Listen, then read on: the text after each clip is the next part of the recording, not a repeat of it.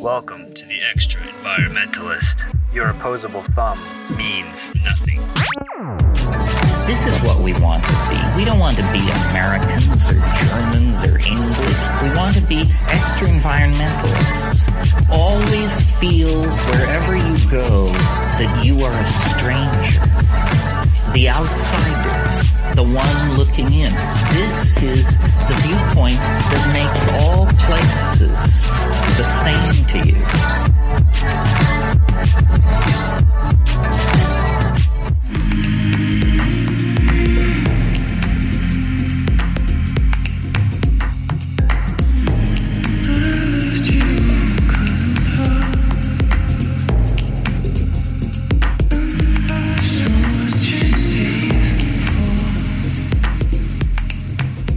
During the 20th century, humans have created a global market for cheaply priced commodities of corn, wheat, soybeans, and rice. We pump a plethora of corn from the earth in the same way we pump barrels of oil. To imagine how it can continue, countries like the United States, along with its vision of a never-ending technological progress, are creating genetically modified organisms, or GMOs, in an attempt to keep the agribusiness as usual moving forward. Companies like Monsanto are pouring research dollars into GMOs so that they become more common and less expensive than any other food product on our shelves. The debate over the use of genetically modified foods in our society hits at the root of two contrasting ideas of the future of our global food system. Technological progress and the idea that humans can engineer their own ecosystem stands in support of these types of foods.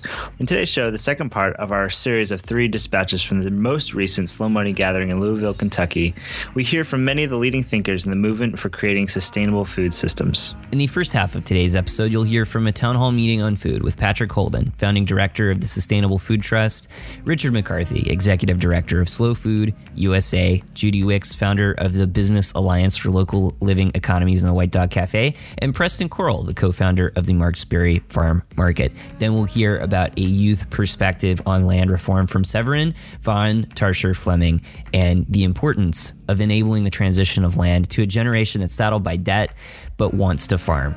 Then we'll hear from a panel on GMOs covering the latest research that challenges industry claims. Then in the second half of the show, you'll hear a key selection from Vandana Shiva's keynote lecture on the roots of a psychology and industry of war embedded in our means of producing food. This is The Extra Environmentalist. I'm Seth Moser-Katz. And I'm Justin Ritchie, and this is episode number 85.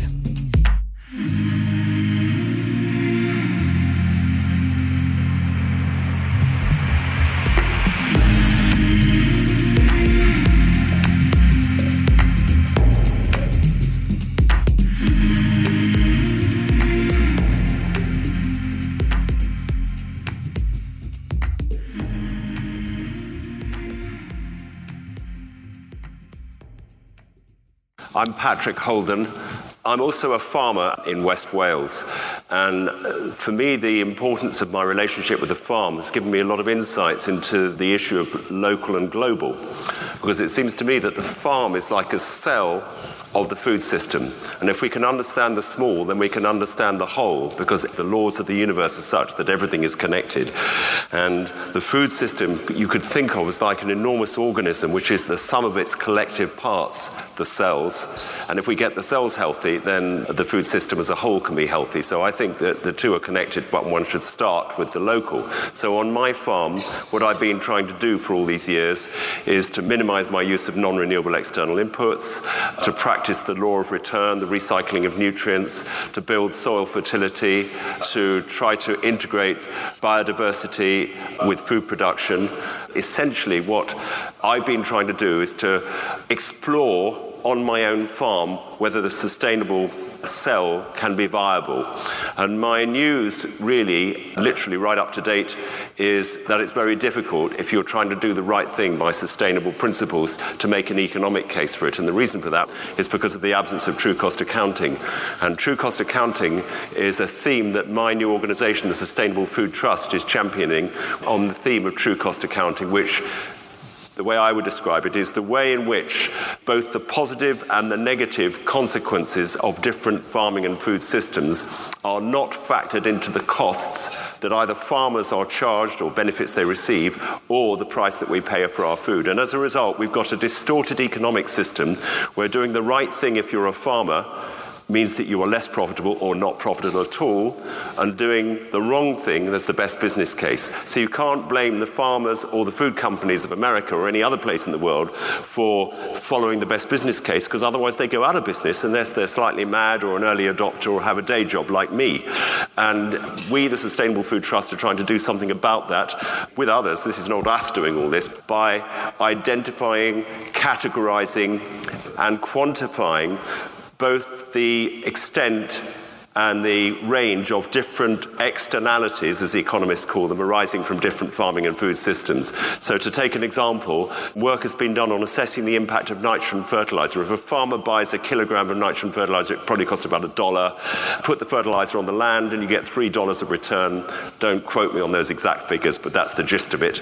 So there's a good business case for using nitrogen fertilizer. But of course, nitrogen fertilizer kills off soil bacteria, accelerates the oxidization of organic matter, induces unhealthy growth of crops, which results in the need for pesticides, fungicides, herbicides, and so on and so on. And the European Union have done some assessment of the negative externalities arising from nitrogen fertilizer, including the health and environmental damage, pollution, that sort of thing. They calculated that at the very minimum, if you're being ultra conservative, it's $3 per kilo. But if you add all the possible health externalities, it's probably more like 10. So in other words, there would be no business case for using nitrogen fertilizer, which is probably the single biggest intervention of intensive agriculture, which has caused all the problems we've got into, if you costed or charged the farmers in the form of a tax, which was also mentioned, the cost of the damage that they're doing to the environment and public health. That's what we need. I'm Judy Wicks. I thought I'd tell a defining story that really explained my work. There was a farmer who supplied the White Dog Cafe with organic vegetables. That's my business in Philadelphia, beginning in about 1986. And he once said to me that successful farming is the balance between the masculine and the feminine, between efficiency and nurturing. And it got me thinking about how the industrial agricultural business is all about efficiency and not about nurturing. It's totally out of balance. And when I heard about the factory farming of pigs in 1998, I was horrified to find that these mother pigs are kept in these tiny stalls where they can't take a step forward or backward or turn around. And I realized that my own business must be selling this pork, because unless you know otherwise, that's where the pork comes from in this country. So I finally just walked into the kitchen and said, we have to take all the pork off the menu, the bacon, the pork chops, the ham, that we cannot be a part of this system. And we went about looking for sources for pastured pork and found them. And then I found out about the plight of the cow and how cows are herbivores and are supposed to eat grass. So we found sources of grass-fed beef and, of course, for pastured chicken and eggs. And then I finally said, well, we have a cruelty-free menu. All of our animal products come from small family farms where the animals are treated with respect and are nurtured. This is going to be our market niche. This is our competitive advantage. And then I thought to myself, well, Judy, if you really do care about those pigs, if you really do care about the small farmers that are being driven out of business, if you really care about the environmental damage with all this manure and 10,000 pigs in one barn going into the waters, and if you really care about the consumers eating this meat full of antibiotics and hormones, then rather than keep this as your competitive advantage, you'll share this information of your sourcing with your competitors. So that was a real turning point in my life, and everything changed really after that, because I moved from a competitive business person, a good business person, thinking that my goal was to have the best practices within my company, to realizing that there is no such thing as one sustainable business. We can only be part of a sustainable system, and that we have to cooperate in order to build that system. So I started a nonprofit organization called Fair Food and began putting 20% of my profits into Fair Food. And the first assignment was to go around to the other restaurants in town and give them a list of the suppliers that we had developed over years of hard work, where we got all of our farm products, with the phone numbers and a list of supplies and so on, which turned into eventually a local food guide. And since that time, that was like 14 or 15 years ago, Fair Food has grown, has a year-round farm stand, open 7 days a week, representing about 100 different producers. And so I was really able to grow the network that supplied the White Dog Cafe into a much larger network of farmers of all different sizes. And I feel that this need to transform our economy from one that's life-destroying to life-giving really begins with the awakening of the heart of the entrepreneur and the investor and the consumer as well. So my work now, through my book, Good Morning, Beautiful Business, and through Bali, is really to awaken the heart and to make decisions with compassion. So thank you. So, Richard? Thank you, Sarah. My name is Richard McCarthy. I'm Executive Director for Slow Food in the United States. I'm proud to be associated with and representative of the world's largest civil society expression for food sovereignty, for the commitment and the vision that we could live in a world where food is good, clean, and fair for all. Food is this cultural common denominator that could begin to grow a healthy relationship between commerce and community, that could become the social space where we rekindle what is our shared history, our shared community, a different political culture, a small p political culture around something we have in common. We knew we were out of step with the dominant paradigm of life and commerce in America, which was the audacity to believe that food is not just fuel, but that food is community, food is the future, food is each other.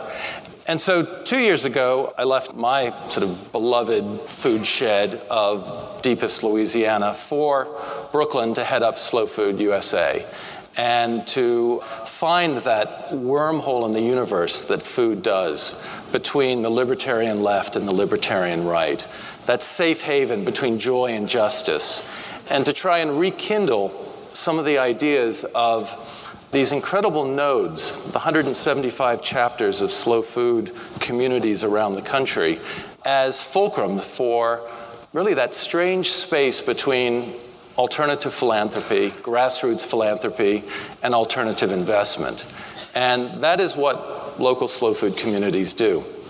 The other two areas that I have rekindled the national slow food community around is to really invest deeply in school gardens in order to grow the next generation of kids who love food. If we're going to address the chronic disease issues, it's not going to come out of badgering children not to eat certain food. It's going to be creating their leadership, their autonomy to begin to love good food because they know it, because they grow it, so that they can begin to maneuver these difficult decisions that they face in the marketplace. The other is to address an issue that I, of course, been running away from most of my life, being a lifelong vegetarian, is the issue of meat. And we have embraced the idea of slow meat, a campaign for better meat and less, a safe space to pull together vegetarians like me with ranchers and butchers and chefs and consumers and advocates and policy advocates in order to regrow our local food economies and communities around a just and humane raising of animals, to really address the tyranny of cheap food and the role that meat plays in that tyranny, and how we are trapped in this culture of confinement that confines rural communities, it confines animals, it confines our biodiversity, and it confines our taste. And I guess at the end of the day, the exciting thing for me is that we might even be able to pull together the paleos and the angry vegans to actually talk. Because they are freeing us up from the idea, that state idea that a meal involves a hunk of protein, anonymous hunk of protein, surrounded by a supporting cast of characters known as vegetables, or in Washington, D.C. talk, specialty crops. That we maybe can reorder the role of meat in our diet, where it is flavor, not just focus, and where through readdressing the scale and nature of how we organize meat in our economy, that we can begin to regrow our local communities and our local regions around better meat and less. And of course, in our slow food fashion, it's around pleasure and taste, and balancing that pleasure and taste with responsibility, because we have exported this horrible meat economy around the world, and we need to take ownership over it to change it. Thank you.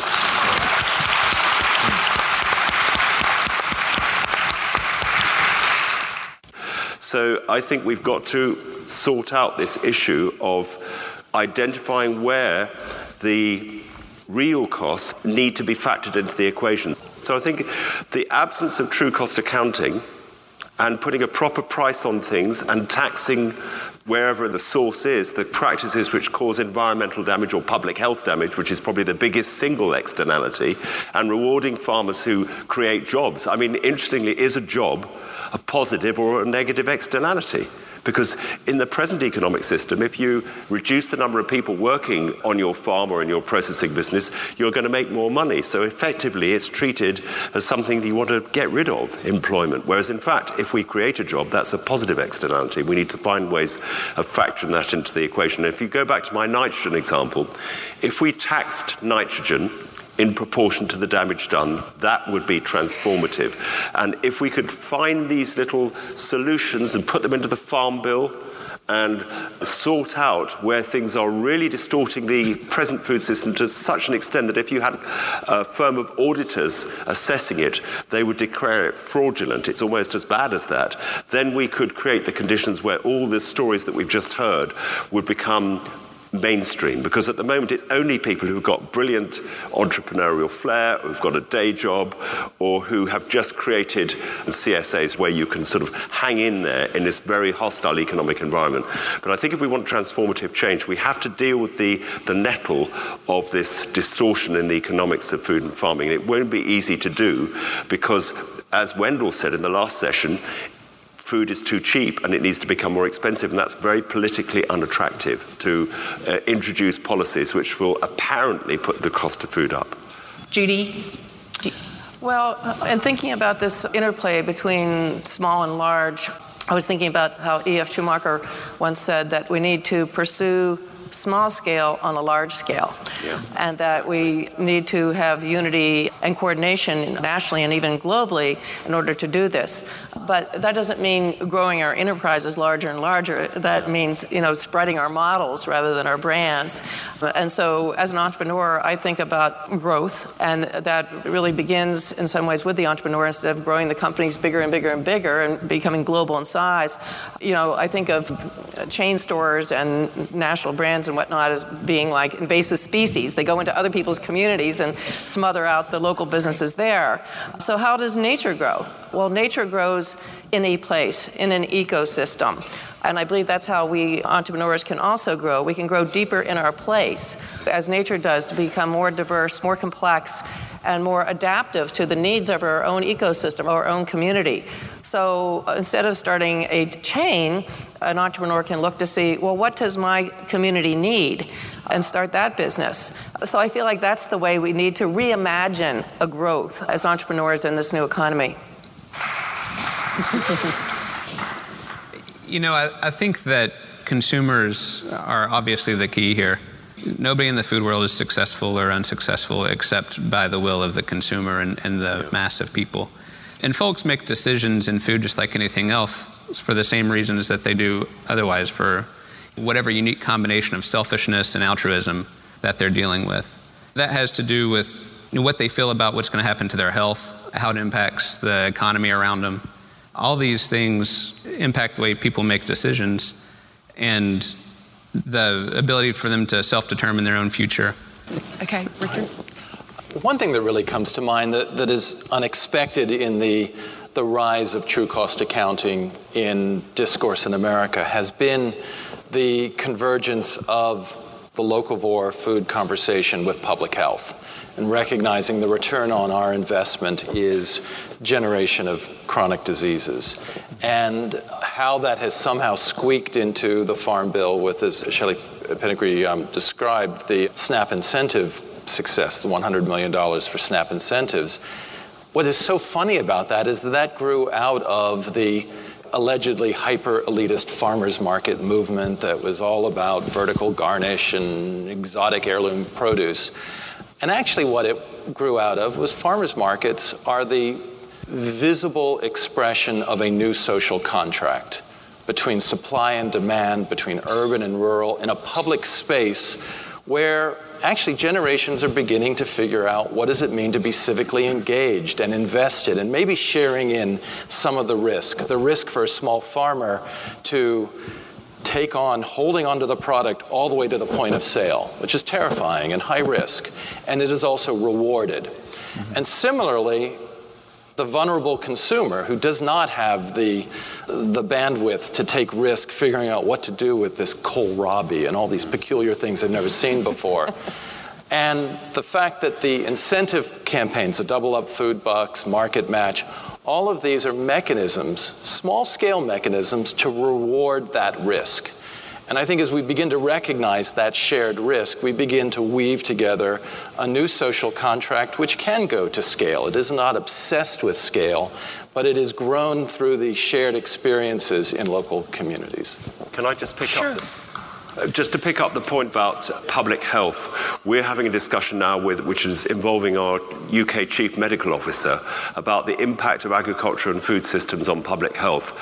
And the categories that we're looking at are antibiotics resistance and the damage that that's causing through people dying and through the acquisition of bacterial resistance to antibiotics. Obesity and diabetes, which there's a man called Martin Blazer who's written a book called Missing Microbes, where he's shown that there is a direct link between the use of prescribed antibiotics and the emerging obesity epidemic in children in the US, and endocrine disrupting chemicals. And if you just add those three areas together, plus eating the wrong kind of meat, because grass-fed cows can save the planet, I believe. Obviously, I would say that.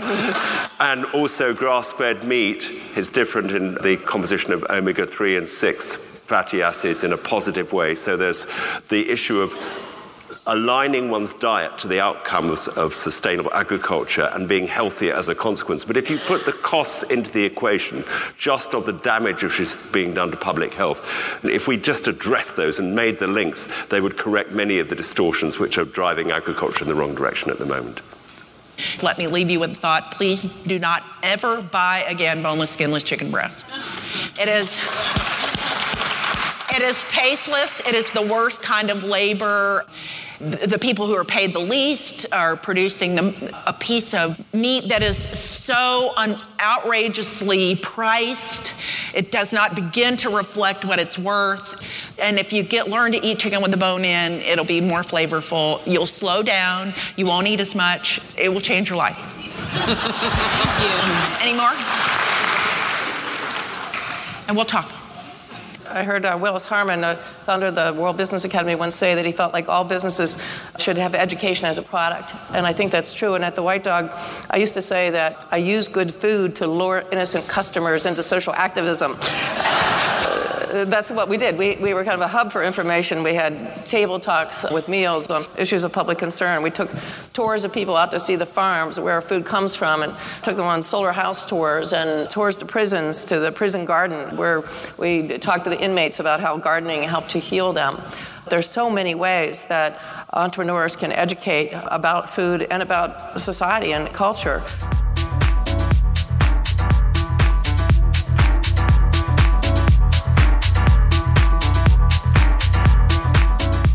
You've been listening to a town hall meeting on food with Patrick Holden, Richard McCarthy, Judy Wicks, and Preston Coral. And next up, we'll hear about the potential for land reform from a youth perspective on farming.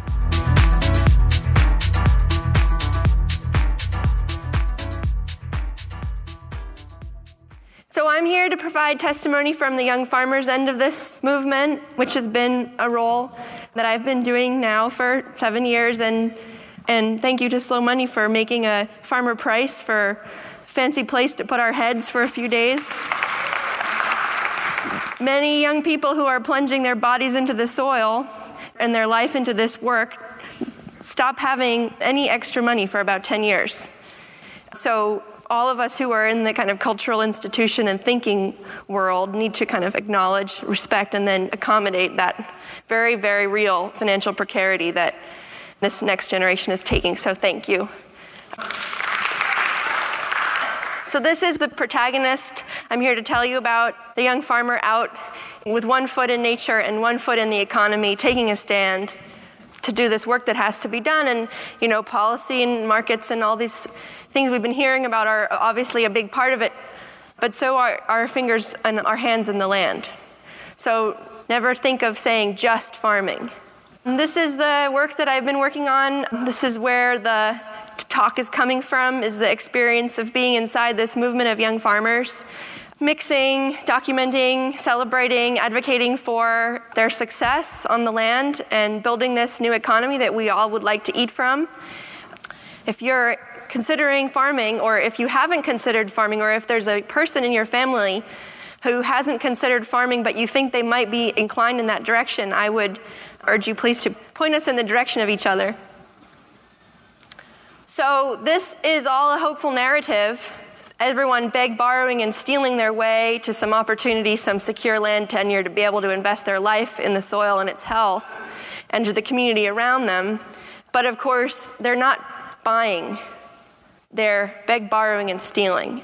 And so as we're looking at the structural obstacle that's faced by many, many, many, many of my people in this community, we're running against this issue. So obviously we have to remember that this land was originally stolen, and it is now increasingly concentrated and concentrating in ownership.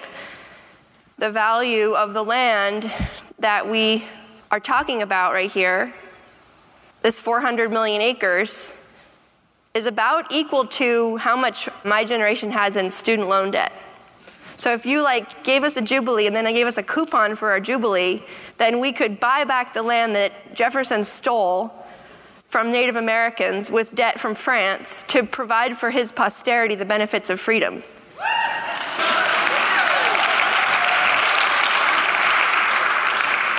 So, that's a big project, and we're gonna need your help. So 400 million acres is a number that I hope you will hear it a lot, because I think we've got to really cope with the grand scale of this transition that we're facing, this inflection point. So what am I talking about 400 million acres? That's how much land will change ownership in the next 20 years. As these aforementioned older farmers, it's not their fault, they just get gray hair, and are passing that stewardship job on. And so we're saying, okay, we need more farmers on the land, we need more care, we need more diversity, we need more regional economies, we need more bodies and brains and businesses out there doing this work. Well, we need a lot of them, and we need them fast. So that 400 million acres happens to be also, as I mentioned, the size of the Louisiana Purchase, which was highly contentious in its time. So this should be also highly contentious. So we face that problem. The reaction, of course, is to have a real structural analysis. And, of course, we've benefited from our elders in this, the ecology movement, and the long-term thinking of our elders like Wes Jackson, who I'm really thrilled is on the board of Agrarian Trust. And he explains to us, it's very clear, we built our institutions on this premise, on this gift, on this stolen gift. And now we need to change our institutions. So in looking at some institutions that we might change into, I started studying some of these land reform projects of our history. This is a project, not pilgrimage, but pilgrimage. I asked Vandana how to pronounce it. It's Vinoba Bhave. And he was the walking state of India who, right after the liberation of India, started to walk around barefoot, followed by followers, with an entreaty for the landowners to gift their land to the village, so that the village and the community would own the land together, and it would be farmed to provide for local use, for the Gandhian decentralized economy, production by the masses, not mass production. So that was in 1951. 4 million acres were gifted. So it's not insignificant. He said, there is a tide in the affairs of men. That was the phrase that Vinoba used, quoting Shakespeare. Here's another example. This comes from a really wonderful book, a land reform reader, published by Rodale back in the days. We went from Vinoba, now we're going to Dinuba. This is like some kind of code, not lexicon. This is a study done by Walter Goldschmidt, who is a rural sociologist, looking at two different towns in California, both in the Central Valley, both producing about the same value and kinds of foods, vegetables predominantly. and looking at the difference in tenure between those towns and what were the difference in the outcomes in terms of civic life, education, the quality of the infrastructure, the health of the children, et cetera, et cetera. And in Dinuba, the land was owned predominantly by absentee loaners and managed by managers. And in Arwinda, it was managed predominantly by families who were also owners. And of course, the findings were starkly describable in sociologist terms, and the quality of life was far better in the town of local ownership. This report was suppressed by the USDA, which had funded it, and actually the department, which was the Agricultural Economics Department, was shut down. We don't look for what we don't want to see, I guess. Again, another funny word, ejido. This is a community-owned land model in Mexico that's based on the model of the Aztecs, where the community owns the land, and the land is for the community to grow food on. Are you getting a theme? We have a lot of these commons management schemes that are in present and in past the predominant pattern for sustainable human settlement on this planet. So, while many of us young farmers may look like new pioneers, and I'm talking about, the Louisiana Purchase. In fact, it's kind of a longer tale of history that can bring us some of the insight about this project for humanity to figure out, which is how do we build an economy that fits our ecology. And so the commons becomes this place to orient ourselves. This is the intertidal zone. This is where the little fishes and little shrimpies and little crabs are feeding on the substrate between the salt and the river, between the water and the land. Obviously, the nursery for the Young Farmers Movement is in the existing organic movement. All of us trucking around from farm to farm across the coast. I mean, it's the most national movement. You run into everyone everywhere because they're learning from the best and committed to, major amounts of hoboism as a result. And incubating here in these farms, in this land that, of course, those farmers are also retiring. So that land also needs to be kept in organic stewardship.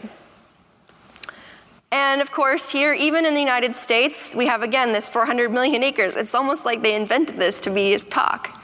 But this is how much federal land we have that we manage as a commons. Not only is our fishery managed, but so are our federal lands. So the proposal that we are making is to take on one little part of this land transition project and build a model that reflects kind of our highest knowledge of a community-based food system, and bringing the wisdom of the CSA, which essentially is a truce between the stakeholders, a truce between the entering farmer and the exiting farmer, a truce between the generations. Or in the case of a CSA, a truce between the customer and the producer. So what would it look like if we were to design an institution with the land's best interest in mind? And what would it look like for the steward who is best able to steward that land? And we have done a bunch of our study groups about that, and we thought about it a lot.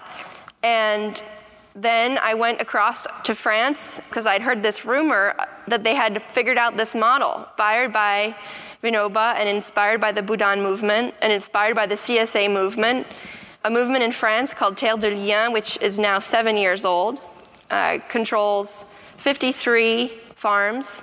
That's 2,000 hectares of land, permanently organic, where the stewards of that land have a lifetime lease, all the security and benefits of ownership without the cost.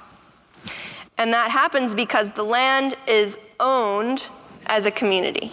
It's a community ownership model. And that land is then become a commons. It's become a commons for food security. So here we are marching in to this project with wonderful partners, building on an incredible legacy of work in the new economy world from the Schumacher Center for New Economics, which is its mother host, and with the Sustainable Economies Law Center, who are practicing law in the sharing economy and working a lot in worker-owned co-ops to form this initiative. And it's a big project. You think about, again, this commons, the substrate of life in this intertidal zone, this tide that's changing, that needs to change. How do we connect these little fish, this incredible potential that exists in the Young Farmers movement with the various parties who we are going to need to partner with, and we are really needing to partner with the mothers, with the grandmothers, with the widows of farmers, many times widows of farmers who died of cancer, with landowners, absentee landowners, heirs of landowners who are now moved to cities and think, oh gosh, what a complicated family I have. I can't manage to make a decision about that land. With institutional landowners, with churches, so much progress in the Green Seminary movement. And of course, also hopefully with land gifters. And we've seen that amazing progress that was made. So that's the kind of story that we're working on and that we hope we will be adding to the many different options. The beg, borrow, and steal is going to be continuing as young farmers are working in that place to figure out the compromise, the marginal land, the underused land, a handshake deal to get at that land. But I think we have to really confront a wide range of options as we look at what it takes to keep these communities food secure in the future. Clap your hands now.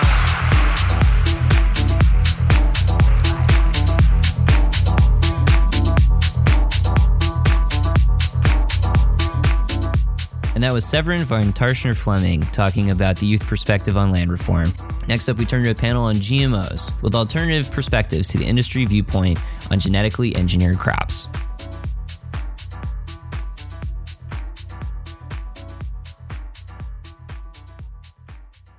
The very word GMO is, of course, a result of the fact that when genetically engineered organisms started to get commercialized, people started to respond with anxiety. And so the word GMO was created, genetically modified. And you are all genetic modifications of your parents. You're not identical to your parents. And that's how they say this has always been around. But a genetically engineered organism is unlike any organism that has existed prior to genetic engineering in two very, very significant ways. The first is that genetic engineering based on recombinant DNA allows you to introduce genes that don't belong to that organism and that plant and that food. And because it's not a very reliable technology, it's achieved by shooting genes into existing cells of plants which have been bred conventionally by farmers or by public breeders. The unreliability requires an addition of a second gene, which is called an antibiotic resistance marker. Basically, the cells are in a petri dish. You're shooting with a gene gun. Some absorb, some don't absorb. So they pour antibiotics, which kills the cells that did not absorb the gene because it doesn't have the antibiotic resistance marker. And antibiotic resistance markers are required because the technology is unreliable. If I save seeds from our traditional crops, I don't have to guess whether the rice will give me rice.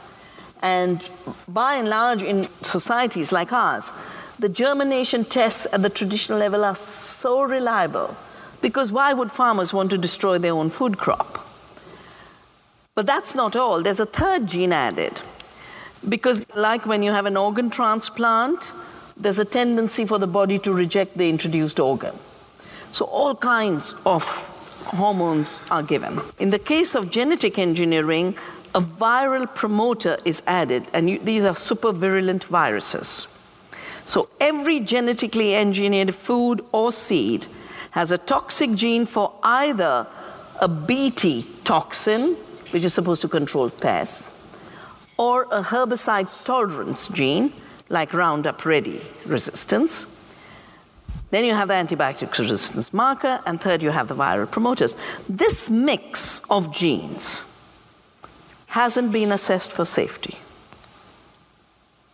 In fact, in this country, there is no assessment at all. There's no requirement. The laws were killed. But there's a second distinctiveness. Before genetic engineering, you could not patent a plant. With genetic engineering, the companies say, we have invented something new, and therefore we are the makers, the owners, creators.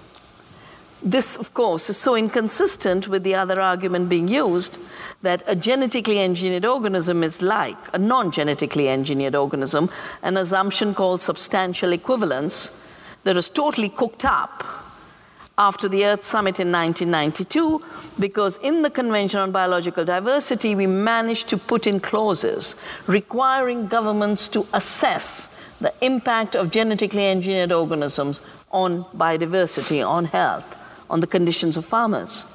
So President Bush Sr. walked out of Rio, of the Earth Summit, saying, I won't sign this treaty. Came back and dictated to his vice president, who could not spell potato. He dictated substantial equivalence. And that then became the assumption, which is a policy of don't look, don't see, don't find. But it's also a policy of what I call ontological schizophrenia.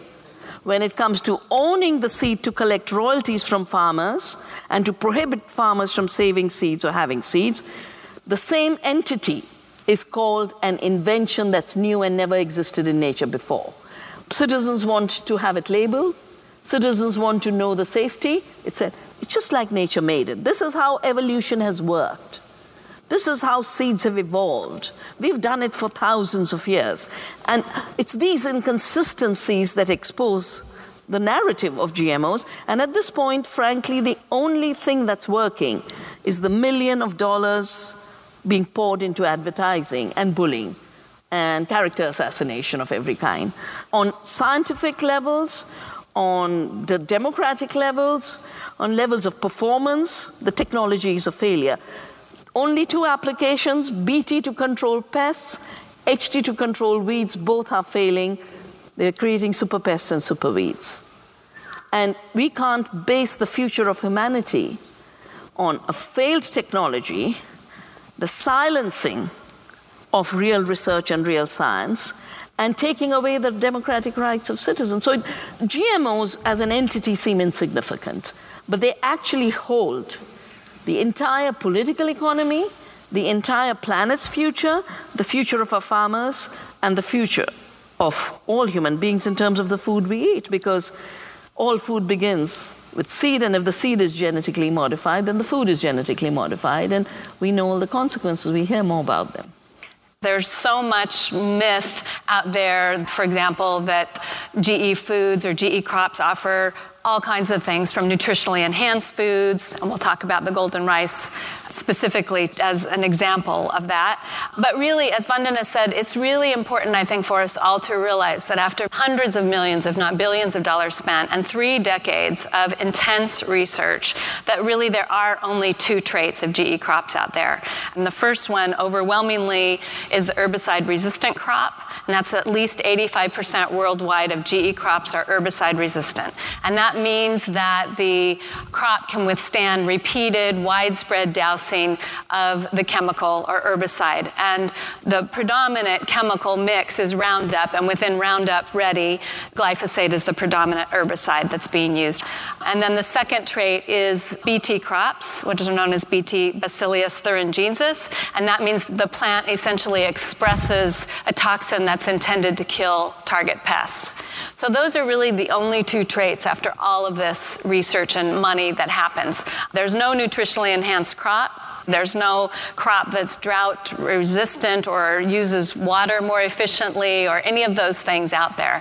And also, I think it's important for us to note there's GE cotton, there's canola, there's alfalfa now in this country, some sugar beets, soybean, and maize. And those are the main crops that have been commercialized around the world. There are many other crops being field tested, including trees, but so far nothing has been commercially approved here or abroad for consumption. So let's talk a bit about this myth of the nutritional enhancement. The golden rice would be probably a great example. This is being advertised by the biotech industry now, and basically the claim is that it enhances vitamin A, and in many developing countries, children are suffering from vitamin A deficiencies. This can cause blindness and some other problems. So golden rice is engineered supposedly to take care of this problem. First of all, it didn't happen for many years, at least a decade, because the companies were arguing about patent rights and who owns the rights to this. So that kind of says something in itself about technologies that require that kind of ownership and negotiation of who gets the profits.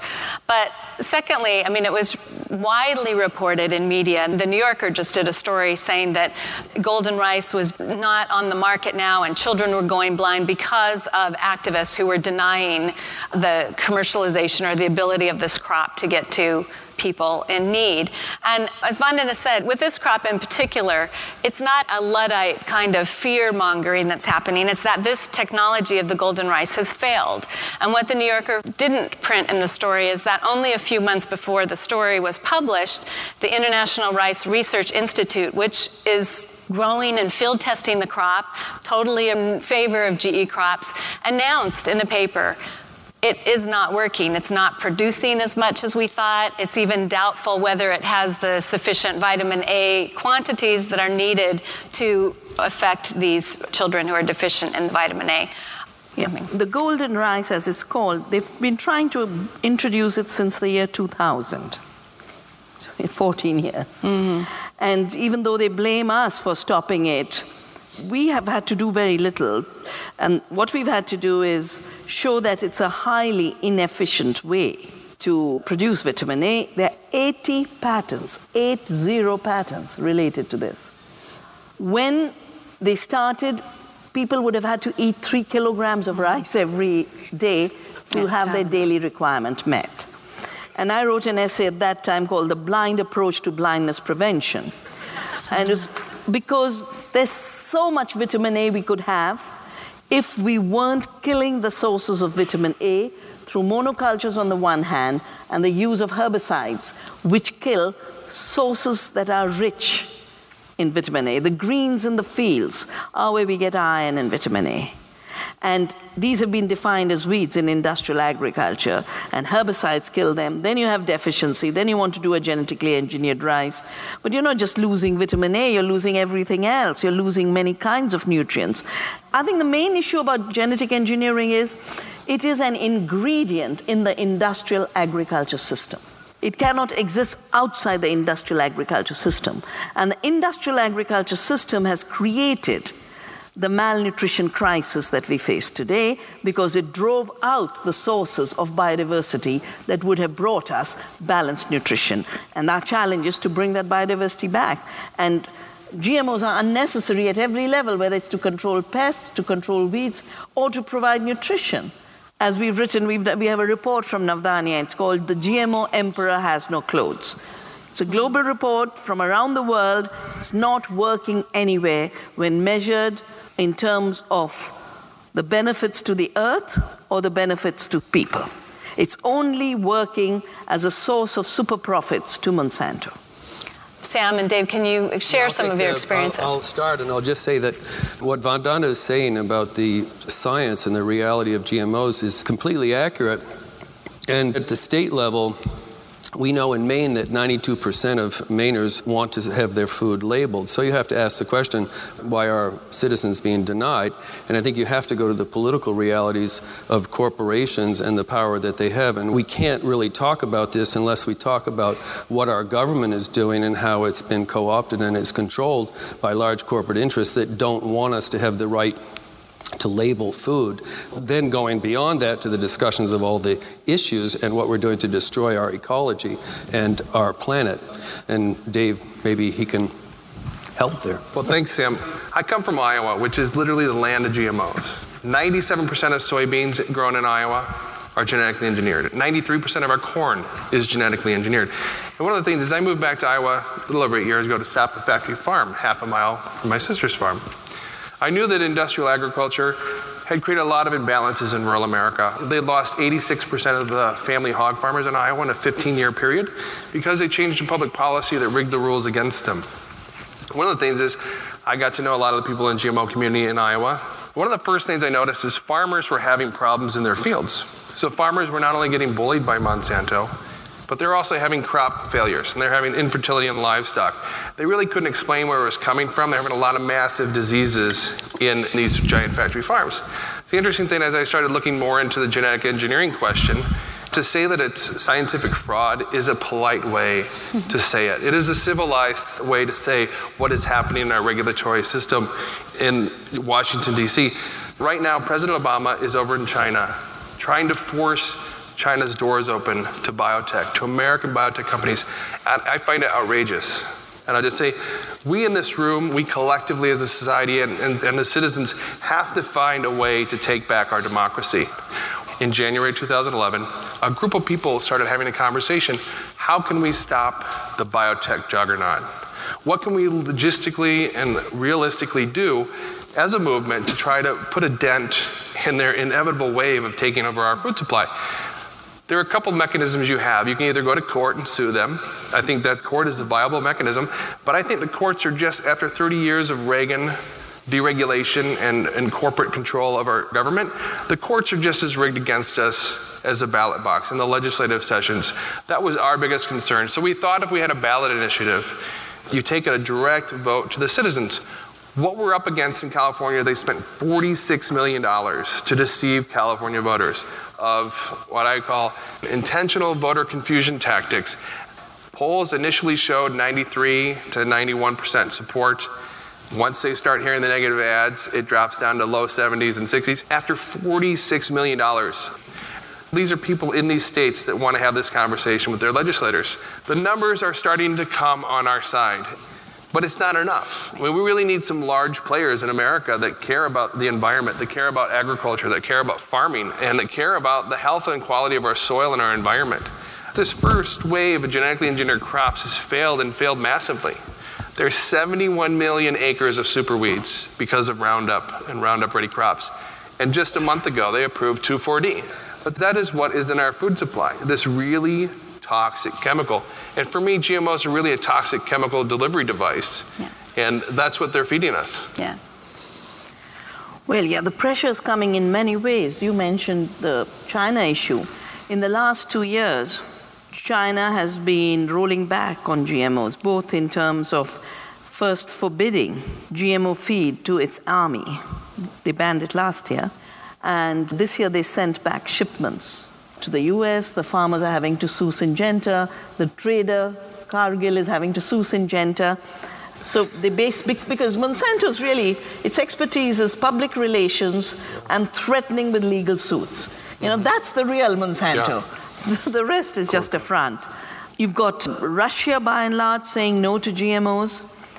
Most people don't know that the early part of the Ukraine crisis was that the European Commission was saying you can join the European Union if you accept GMOs. And the public said, we don't want GMOs because there's a ban. Mm. And then the protests were really sort of Monsanto versus the people of Ukraine. And before you know it, they became the West versus Russia.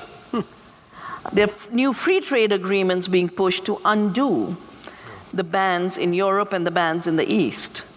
There are attempts to undo all the protections we've built in. You know, I've worked so hard for 30 years to make sure that biological processes and life forms do not get recognized as inventions. So they're excluded from patentability in our law.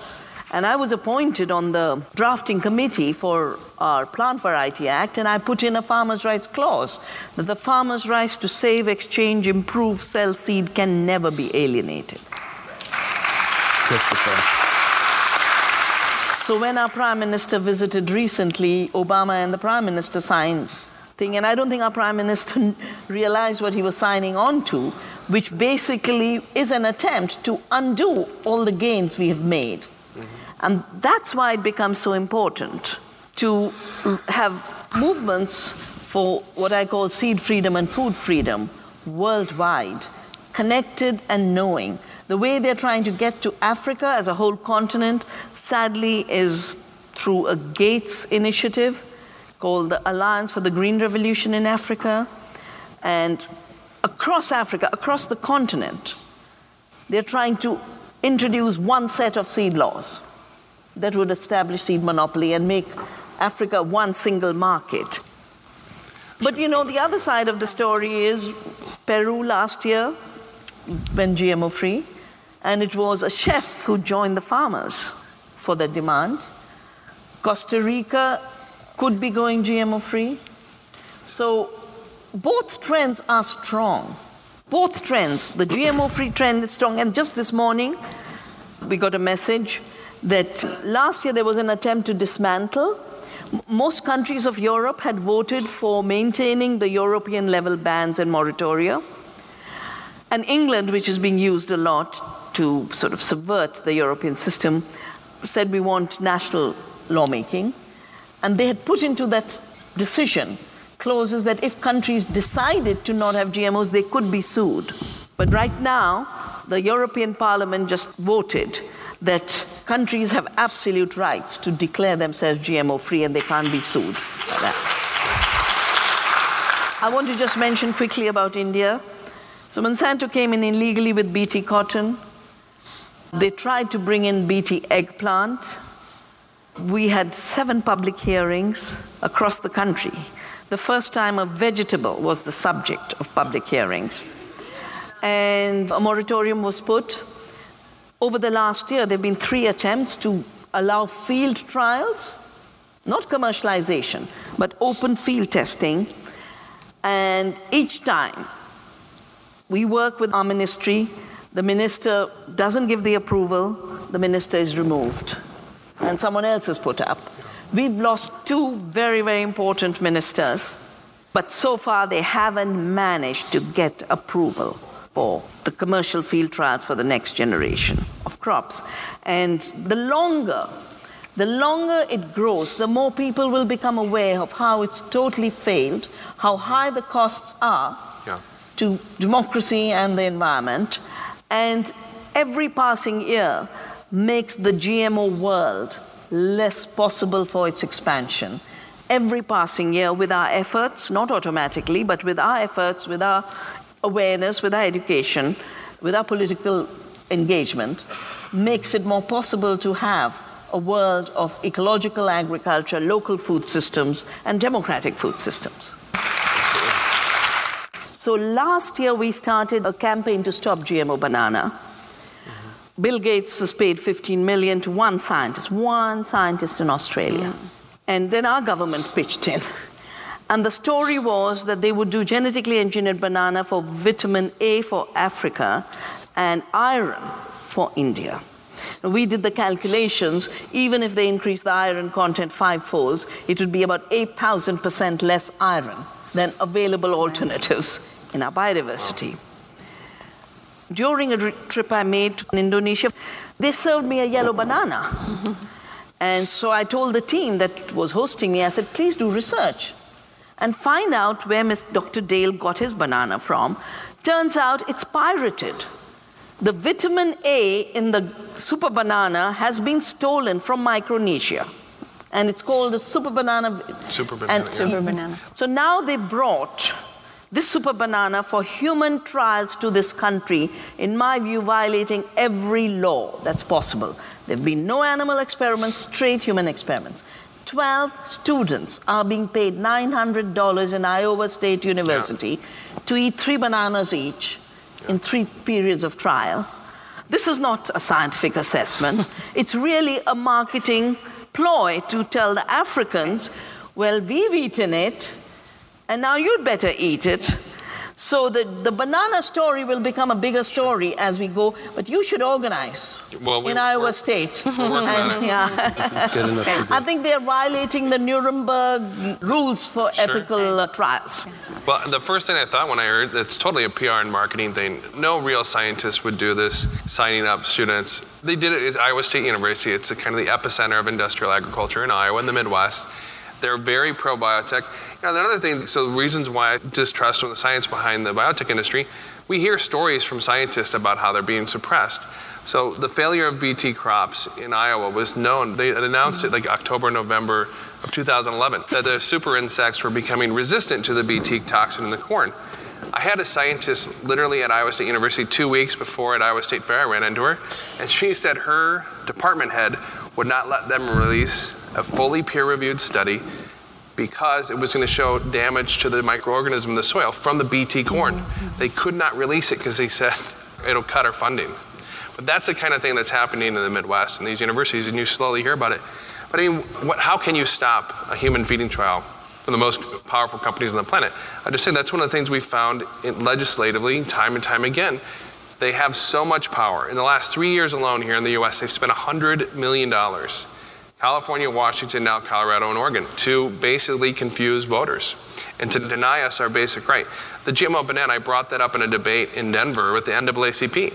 And the woman on the opposition, she didn't realize that it was a vitamin A. But I think they're trying to replace the golden rice. This is their new success story. But I love that it's pirated. That's good news. And you can go to the website of Navdanya, NAVDANYA, to get more details on this.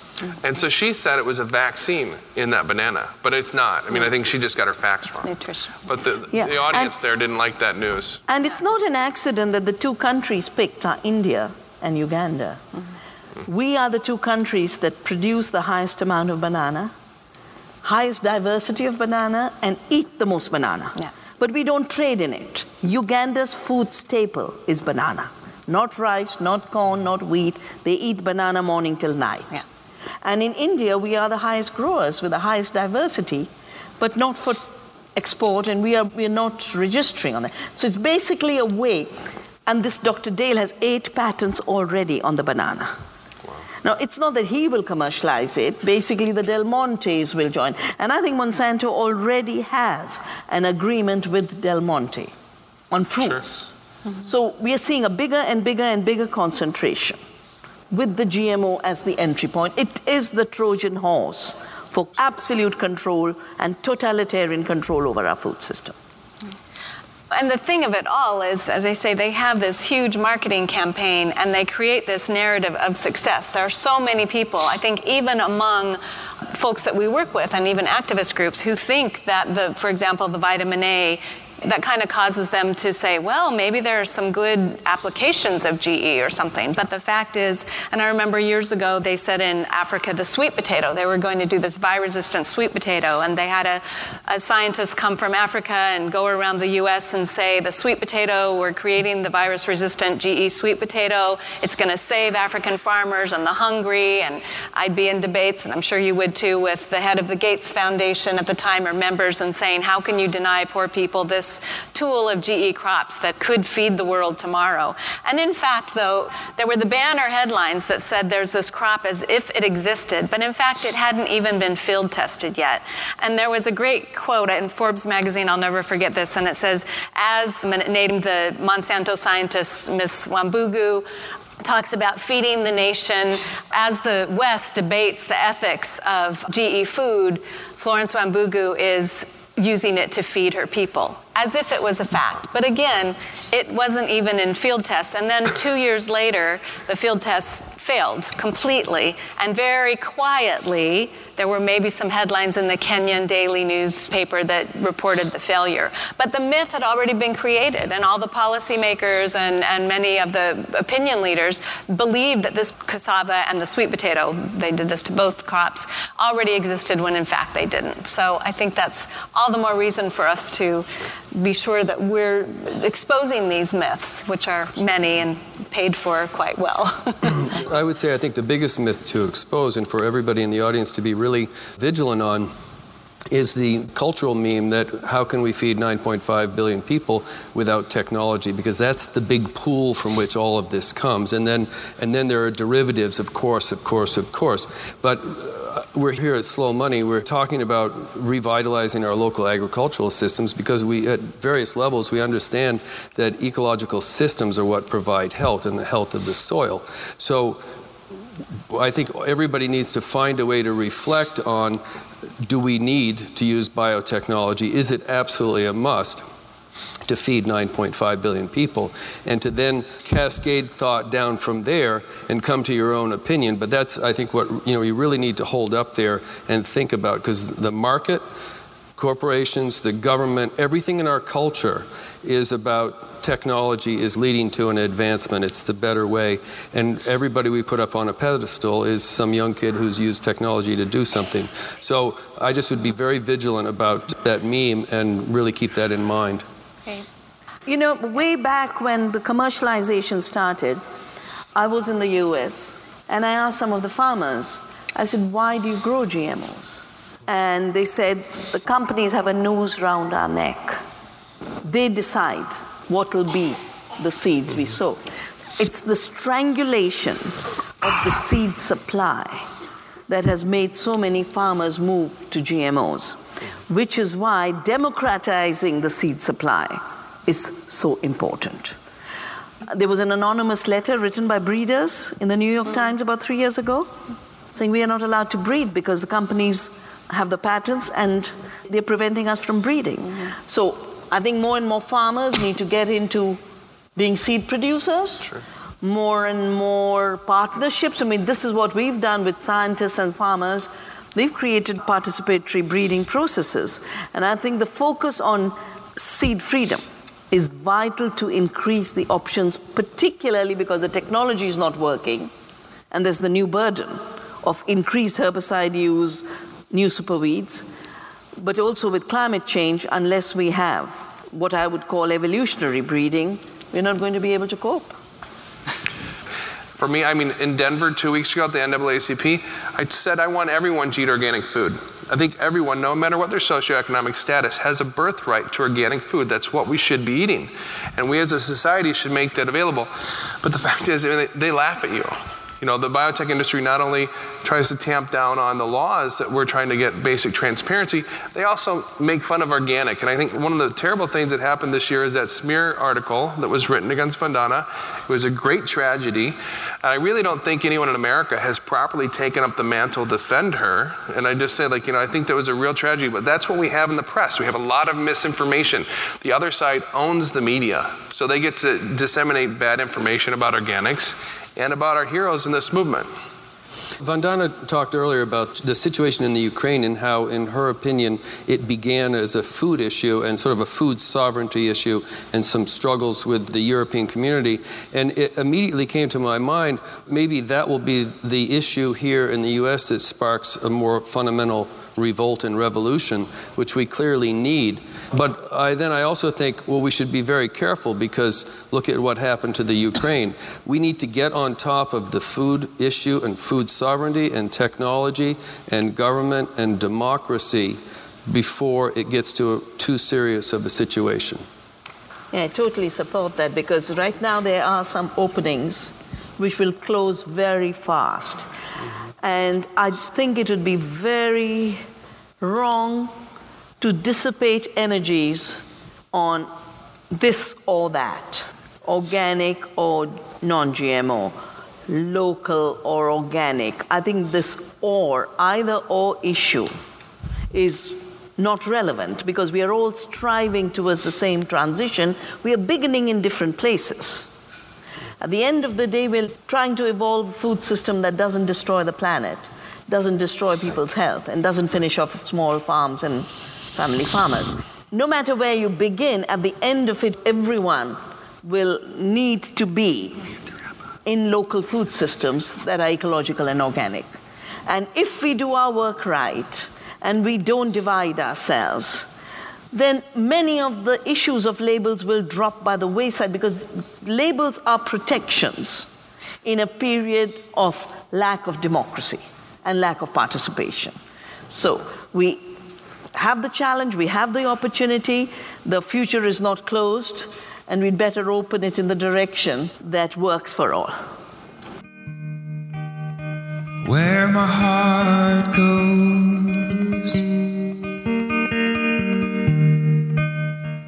I'm a rancher, so I think a lot about water. With water, what we do is we try to slow it down, spread it out, and soak it in. So I like to think of slow money as being like the way water should be managed, and fast money is more like a flood, a torrent, a deluge that washes away everything in its place and leaves not pretty stuff behind. It's Berkshires, which is the local currency in the Berkshire region of Massachusetts. You can spend them in 400 different locally owned businesses. This is slow money. This is a different form of slow money. That's awesome. It's a way to bring real food back to the people, slowing down the sort of fast corporate get-rich-quick schemes and bring money to allow for most of the people to be able to live a good life rather than some of the people to live a redonkulous life. I hope that in this coming together with all this, slow money can slow itself down just enough that before it stops, it ends up in these neighborhoods that it can be slow and slow for all. I used to farm 7,000 acres conventionally, and now I'm turning my farm into a holistic farm. I've done everything wrong, totally wrong. And now it's time to make it right. Yesterday, my favorite part would be Vandana Shiva. Hearing her in person and feeling the energy from what she's saying is much more powerful than just watching it on YouTube or reading the words she writes. This is a grassroots rebellion. It's a declaration of independence, or is it interdependence? And of course, it's both. Woody is connected, and all of you are connected now as part of this effort. Farm and food and nourishment with finance. And if we don't get the financial connection, we're never going to make it. But it's time for new stories, and a new story that you're all telling. We're rewriting history. It's happening here, and it's just beginning. It's going to explode.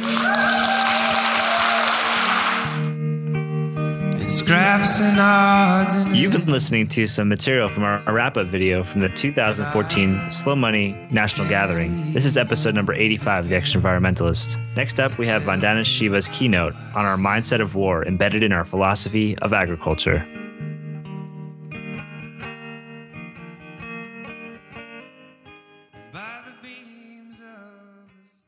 I realize today is Remembrance Day. It's called Veterans Day here, and we saw the armored tanks go by. But Remembrance Day is about the end of the First World War. It's meant to be about peace. My heart is with the survivors of the Bhopal tragedy 30 years ago, who are fasting right now in Delhi, because till today, 30 years later, they don't have justice. And they're fasting without water.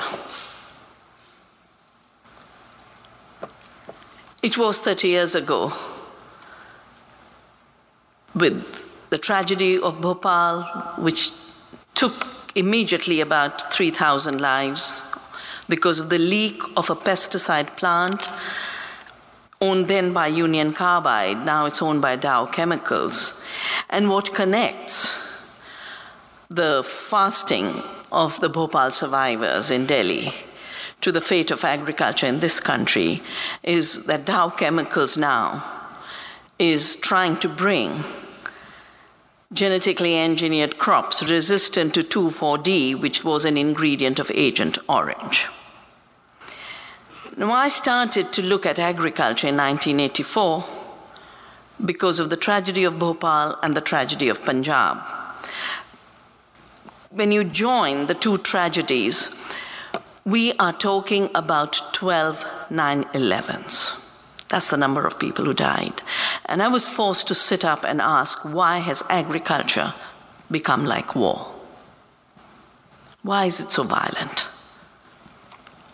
And I did my research and wrote the book for the United Nations University called The Violence of the Green Revolution. Now, the story of the Green Revolution was this, that chemicals and miracle seeds, that's what it was called, chemicals and miracle seeds, would create so much prosperity that we'd never have a peasant rebellion again. And prosperity to peace, Green Revolution got a Nobel Peace Prize. When I started to look at it in 84, Punjab was not a land of peace. It had become a land of war. And I realized as I went deeper into it, it was a land of war because the instruments of industrial agriculture come from the wars. I'm reading on my trip this very heavy book, not good reading. It's called Hell's Cartel. You remember the Nuremberg trials? You remember I.G. Farben? That was the beginnings of the chemical companies that became the agrichemical companies that now have become the seed corporations. And that's a continuity we forget. So on this Remembrance Day, not only do I want to remember the tragedies that we have faced, tragedies of war, but the continuing tragedy of war in our food system and the imperative to create a non-violent, compassionate system of farming. The word in Sanskrit for non-violence is ahimsa. Himsa is violence. The absence of ahimsa is non-violence. And what I have learned in these 30 years is that the militarized mind that gave us war chemicals continues to guide the shaping of our agriculture and food. It is war through another name. And because it's based on these external inputs, the agri-chemicals, seeds that have to be purchased, the GMO seeds, the non-renewable seeds, it can only survive as a monoculture.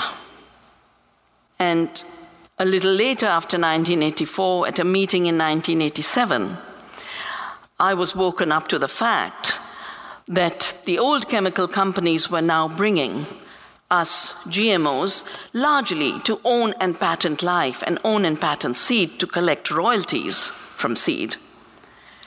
That those monocultures are now becoming elements of monopoly control over life itself and therefore over the food system. Our challenge is to create systems that are at peace with the earth and at peace with our bodies, because at the end of it, food is what nourishes us, or should be nourishing us. Today, food has become the single biggest threat to both the planet as well as our health.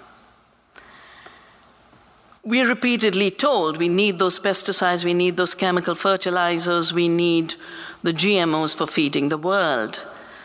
9 billion people, can't feed them without these technologies. The reality is, in spite of a century in the West and half a century in my country, industrial chemical agriculture has actually increased hunger in the world. It has increased malnutrition in the world. It has not solved the problem.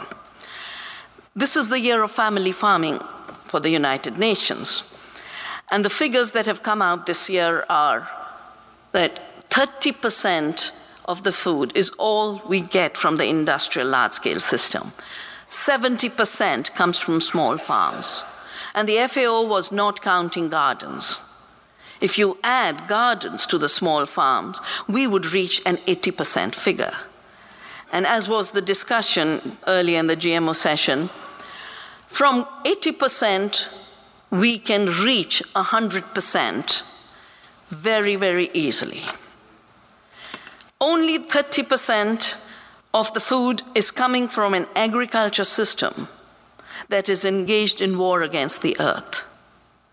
75% of the biodiversity in agriculture has been driven out by monocultures. Look at what's happened to pollinators. The UNEP assessment on ecological services of pollinators shows $169 billion of contribution by pollinators, which are being killed. 75% of the water abuse is for industrial farming. When I did the study on Punjab, I realized 10 times more water was being used to produce the same amount of food. And it isn't just the water that's being exploited. Punjab will be out of water by 2020. The rivers are dying, and the groundwater is now at about 1,000 feet below. But this water loaded with chemicals is then running into waterways, into lakes, into oceans, creating dead zones. And the air that we breathe, 40% of all greenhouse gases are coming from an industrial globalized system of agriculture. And that's the reason I wrote my book, Soil Not Oil, that in the soil is not just the solution to absorb carbon dioxide out of the atmosphere, but in the soil is the alternative to grow food in ways that we don't have to harm the earth, we don't have to kill the microorganisms, we don't have to kill the pollinators, we don't have to kill ourselves. The violence against our bodies, the first violence is that we are not producing food. What's being produced is commodities. Commodities don't feed people. Most of the corn and soya of this country is going for animal feed and biofuel. Now, if we listened to the cows and the bovine, they would be telling us, I want grass. I'm a herbivore. Herbivore means grass, herbs. They didn't vote for intensive feed from GMO soybean or GMO corn. The combination of diverting so much land to commodity production and so much commodity to non-food use is one part of the problem. 10% is all of the corn and soya that goes directly for human eating. And I would imagine if you manage to get your labeling laws in place, even that 10% will disappear. Today, 1 billion people are hungry, permanently. Hunger was always localized in space and time. You had a bad drought, you might have hunger that year. Next year, the rain came, you had food. And even with a drought, in India, we've had traditional systems that ensured that in bad years, you'd still have food. The most intensively inhabited desert of the world is the region of Rajasthan, the desert state of India, in the northwest. A beautiful state. In Rajasthan, because they're a desert, because they know there'll be rainfall failure, there are villages that stock food grain as a commons for 5 years so that you won't have hunger. People will be fed. Today we have 1 billion people hungry because it is not linked to 1 year's drought or a localized war. It is linked to the structural design of an industrial food system. My book, Making Peace with the Earth, has a very long section of hunger by design. And I have watched how in regions where tribals are growing rice, they can't eat the rice because they've borrowed for the chemicals that go into the rice, and they've got to sell the rice they grow to pay for the debt. This is why globally, of the 1 billion people who are hungry, half of them are farmers and producers of food who are not able to eat what they grow because of the chemical treadmill and with it the debt treadmill. In India, 250 million hungry, half of them are farmers. A system of capital-intensive, chemical-intensive, fossil fuel-intensive agriculture must create a debt trap. And a debt trap leads to hunger at individual level, household level, as well as national levels. There was a lot of discussion this morning about cheap food. In the third world, there's nothing like cheap food, because the global market has been taken over by the agribusiness, the Cargills of the world, who introduced into the World Trade Organization the agricultural agreement. I call it the Cargill Agreement. And the Cargill Agreement, in effect, has led to huge dumping with subsidies in the third world. The rich country subsidy is $400 billion per year. That's more than $1 billion a day. And with this dumping, hunger grows because people can't grow food. The market's taken over with this artificially cheap entry, which is then speculated on, and that is the key. I don't know how many of you followed that what was called the Arab Spring actually began as food riots in Egypt. The first marches of the people were holding bread because of the speculation. After the 2000 collapse of Wall Street, investors moved into food. And there were advertisements saying, don't you like rising prices? It's good for investors to have rising prices. But for the poor who are eating 1 meal a day, rising prices means they eat a half meal a day. And Syria, which is at the heart of the media obsession of this country, as recently as 2009, the issue in Syria was a severe drought. And because the seed supply system has changed over time, farmers are not allowed to use drought-tolerant seeds that they have evolved and bred.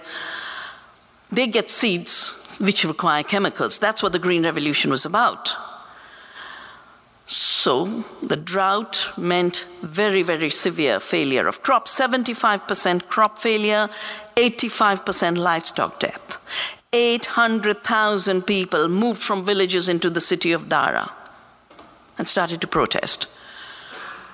But Assad had commitments to the globalized trade system, not to looking after his farmers. And he started to throw the peasants into jail, just as much as the farmers of Punjab were thrown into jail in those days, which then led to the eruption of violence. We've seen after that what happened. The rebels organized against Assad. Sadly, the US, which thinks it knows what it's doing, financed the rebels. Out of it, you got an ISIS. And now there's no idea about what to do. When I watch what's going on in Syria, I think of the same logic of militarized violence that is taking place in the fields. Without diversity of insects, many of which are pollinators, many of which are friendly insects like spiders and ladybird beetles, which control pests, industrial agriculture sees every insect as an enemy to be exterminated. Bring the spray guns. Every plant that grows, and I've done studies, 250 species of volunteer crops that grow on their own in ecological fields in India and bring us the nutrition we need. But everything that grows on its own, enemy to be exterminated with herbicide. So much of what has spread worldwide as organic farming started with Sir Albert Howard being sent to India in 1905 to improve Indian agriculture. And as he says in his book, The Agricultural Testament, I arrived, I saw no pests in the field, the fields were fertile, I threw away my spray gun and decided to turn the pest and the peasant into my teachers. That's the humility of a real scientist. As a result of his studies, he then wrote the Agricultural Testament. He also started detailed studies on soils, wrote the book Soil and Health, which is also published by the Kentucky University Press, and told us that health is one grand continuum, from the soil to the plant to the humans. Next year is going to be the year of soil, and I'm committed to doing a pilgrimage to Indore, where Howard went to develop the composting system, which he called the Indore process. And I hope some of you will join us on this pilgrimage. It'll be in the first week of October. On the 1st of October, we celebrate a festival for the earth. And next year, of course, we'll celebrate the living soil. In industrial agriculture, by the way, the soil is defined as an empty container, which has only two functions: to hold the plant and to hold the nitrogen, phosphorus, potassium. Because industrial agriculture had no idea about the richness of the soil organisms. Now, not only is the soil living, seeds are living. I've been reading that all morning. A tomato seeds makes even the highest flyers seem paltry. There's a family of crops which I absolutely love, and we've promoted them as forgotten foods, the family of millets, which you think is bird food, but it is the most nutritious human food. Now, the reason the 7 species of millets are called millets is because each seed gives 1 million seeds. It's from the million that you get the word millet. For the same amount of water, you can grow 400 times more nutrition. I weaned my son on finger millet, which has so much calcium, so much iron, that you can never have deficiency. And that's the issue, that biodiversity and seeds of biodiversity are the source of food and nutrition. They are the source of doing pest control without us having to spray poisons. A good field with good cover crops, a mixture, will never have weeds. And the few weeds that come will usually be useful for animals or humans. My favorite are amaranth and chenopodium. We've grown up on this. And on our farm, I'm so happy to see the Navdanya farm in Doon Valley. Now they have plants that I haven't seen since childhood. There's a PhD student doing studies on pollinators, and she counted 6 times more pollinators on the farm than in the forest next door. Which also tells us that when we do compassionate farming for love for the earth and all her species, we actually create sanctuaries for all life. One sanctuary is under the soil, which we don't see, but it's the basis of our survival. The last book that Darwin wrote was on what he called the earthworm. He called it the mold. And he wrote this book and said, when human history will be written, it will be recognized that the earthworm plays the biggest role in human survival. And soils rich in earthworms have much higher nitrogen, phosphorus, and potassium than any amount you can put from outside. And they are aerating the soil. They are the soil builders. They are creating a water reservoir. They are the alternative to the fertilizer factory. And yet, what we are doing is throwing chemicals and toxics and killing the soil. The chemical industry that came out of the war, starting from 1980s onwards, realized that they could appropriate the tools of recombinant DNA and apply them to farming. And I was at this meeting in '87, and they were very honest. They said, the reason we have to do genetic engineering of seeds and crops is it's the only way we can take a patent. A patent is an exclusive right for an invention that prevents making, using, selling, distributing whatever is patented. When it comes to machines like this mic, yes, whoever made it would either have had a license from the original patent holder or have a patent themselves. But life and seeds are not inventions. Seeds evolve. They're a continuity of evolution. I'm so grateful to Pope Francis, who said, evolution is real. And in every little seed is millions of years of evolution of the earth. In the tiniest of seeds is thousands of years of cultural evolution and human intelligence that's gone into breeding. 99.9% breeding has been done by farmers. Now, the varieties farmers have bred, and they've been bred further by public scientists, public breeders, they're being appropriated. And it's a very clever way of appropriation. Basically, you shoot a toxic gene through recombinant DNA with a gene gun, and now you claim the evolutionary potential of that plant as your manufacture. There's a very tragic decision of the Supreme Court of this country last year, Baumann versus Monsanto, where a farmer buys soya bean in an elevator, and the Supreme Court rules that no matter how far down the line the grain is, it's the manufacture and property of Monsanto. Now, Monsanto wrote the intellectual property rights laws of WTO. Their representative, James Enyart, admitted in a 1995 meeting in Washington, D.C., we were the patient, physician, and diagnostician all in one. We wrote a treaty, gave it to our government, which then took it to the world. 1999, this treaty, which is on patenting of life, was to be reviewed. Statutory mandatory review in the WTO. My government and many governments said patenting of life has too many implications, should not be allowed. And biopiracy, the stealing of biodiversity as well as traditional knowledge, should be treated as an international crime.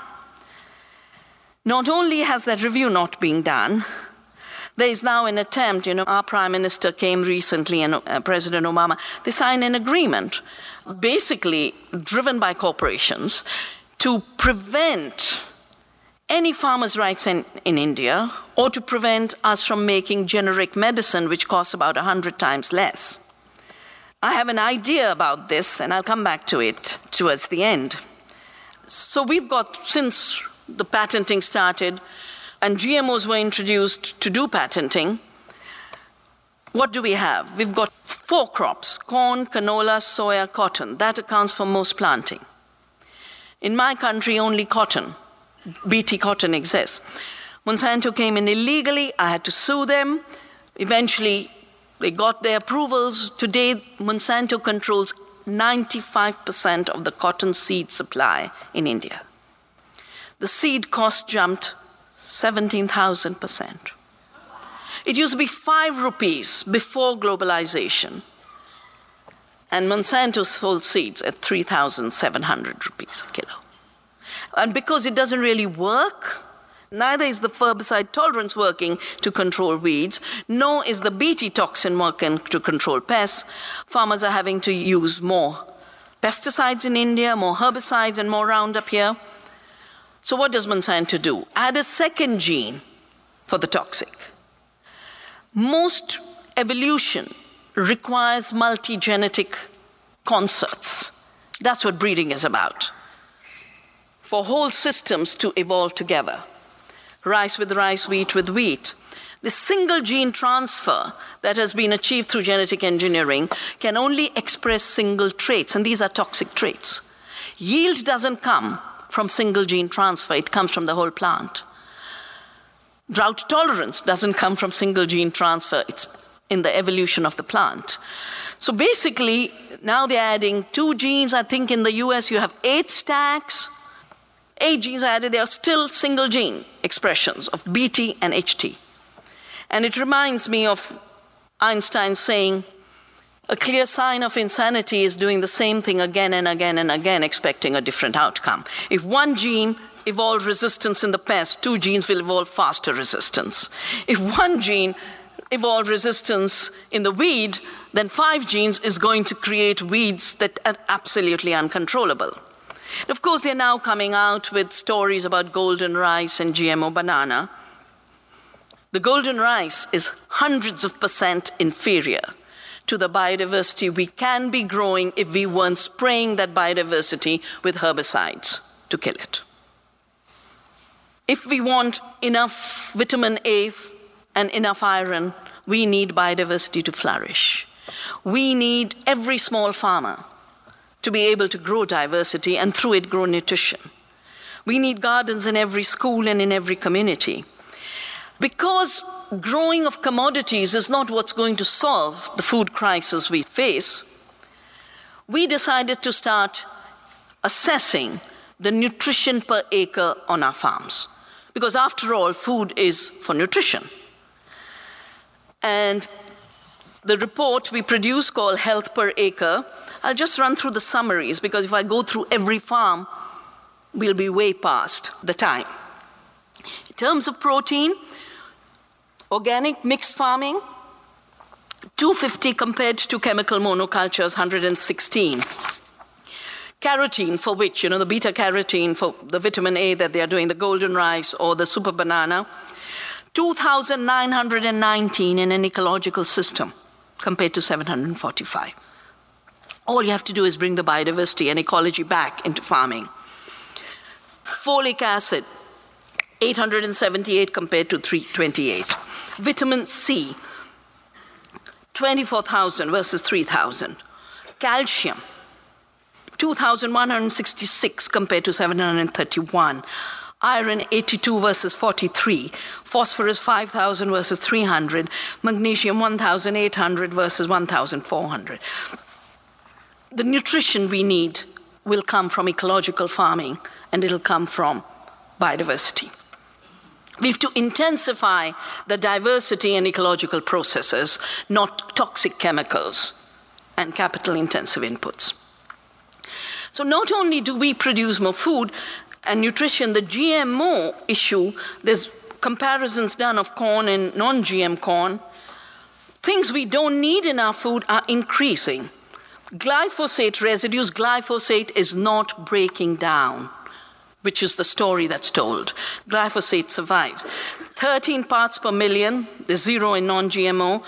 And the mysterious part to which a lot of scientists are turning, formaldehyde is in nature, but it keeps breaking down. So it never accumulates. But in GMO corn, it's accumulating, and there are 200 parts per million compared to 0. Everything that's beneficial has dropped. Calcium is only 14 in GMO corn, 6,000 parts per million in non-GM corn. Magnesium, 2 versus 113. Manganese, which is so vital to brain function, 2 versus 14. So not only are we robbing the soil of nutrients, we are robbing our food system of nutrients. And instead of nutrition, we are putting toxics. And that's a double danger. That's why it's no accident that the health disaster has exploded, whether you look at it in terms of obesity, diabetes, autism, cancers. We haven't even begun to really look. And because in addition to the harm to our bodies, there is a violence against knowledge. There's a violence against society's ability to know. On the one hand, this is the labeling battle, where the right to know is treated as an interference in the freedom of speech of the corporate person. On the other hand, you have the silencing of scientists. The reason the propagandists are so unhappy with me is because we work with the farmers, we provide alternatives, and we actually have studies that have made a difference to our national policies. 5 states are going organic. We've done a new report which is called Wealth Per Acre, where we actually take into account all the externalities, and it's 1.26 trillions for Indian farming.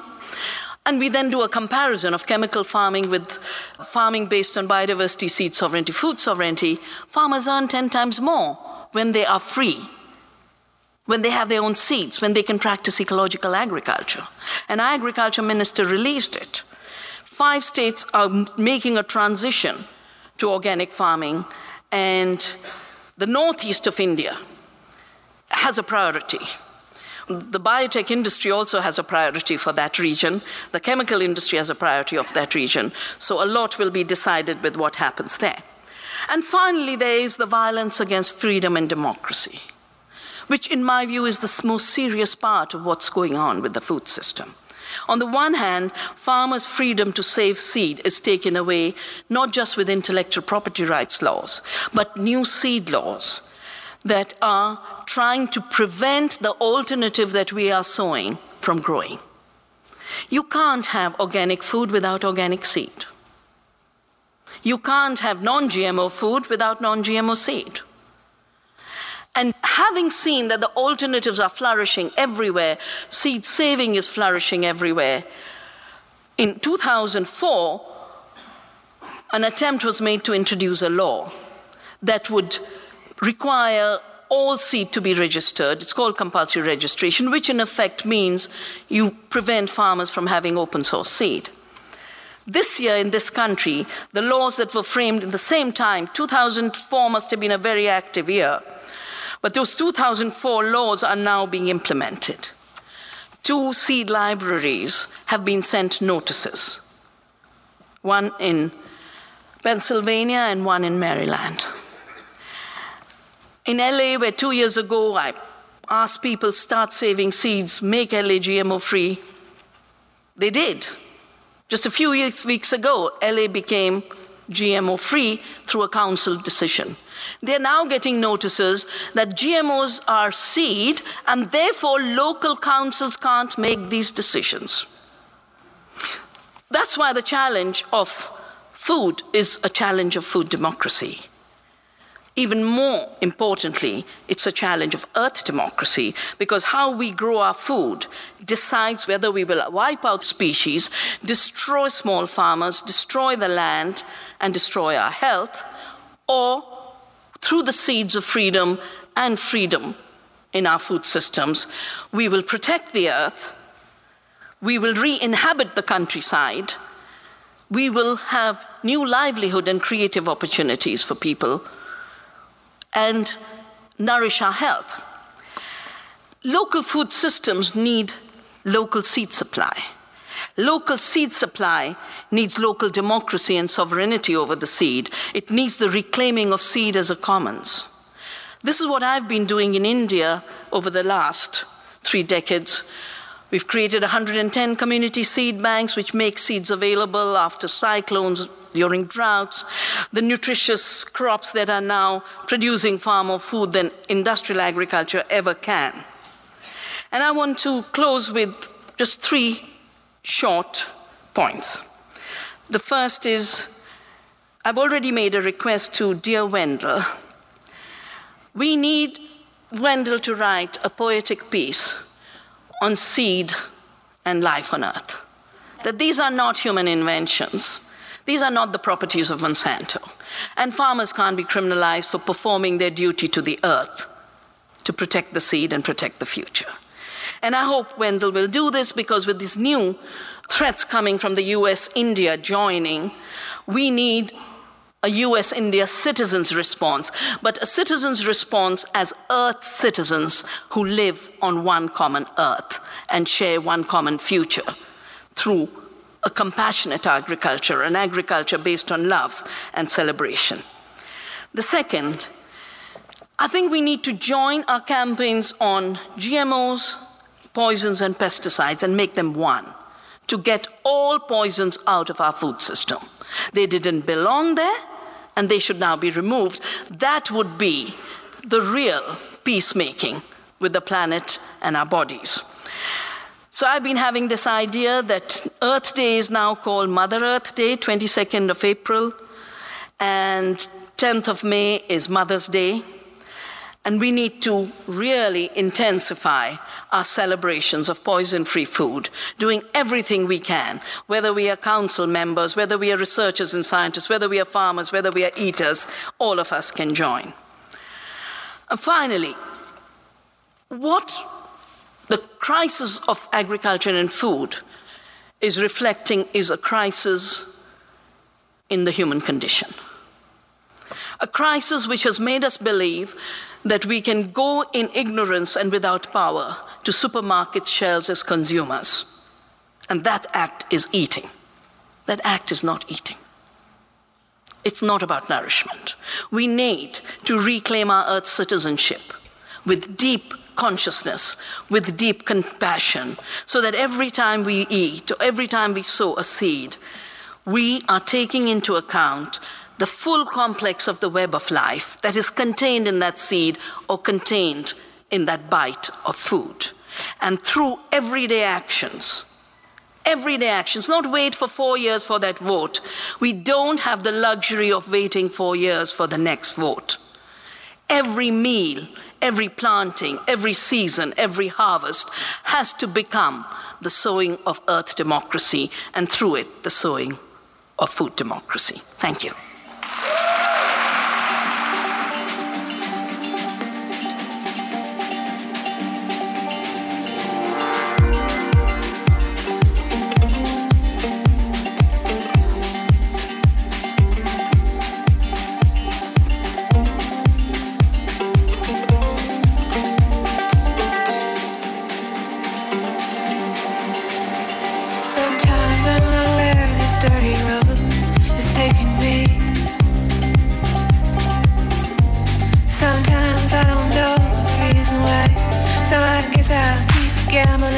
And that closes out our edited recording of Vandana Shiva's keynote to the 2014 Slow Money Gathering. And you can find the full keynote along with Seth's beautiful production skills and the amazing work of our camera operators in pulling the zoom and the focus and all these beautiful creative shots on our YouTube channel and also on the Slow Money YouTube channel. We'll link to that in our show notes. But Seth, Vandana Shiva was talking there right at the end about how we can't wait 4 years for the next election cycle, we have to look at every single meal that we are planning, that we're putting together, and looking at that as the elements of a broader food democracy that are creating this new vision of our food systems that's not based on war, on the agency of war, and on the chemicals of warfare. That was really one of the key takeaways from Vandana Shiva's talk for me, is that not only is it based on the concept of war against conquering nature,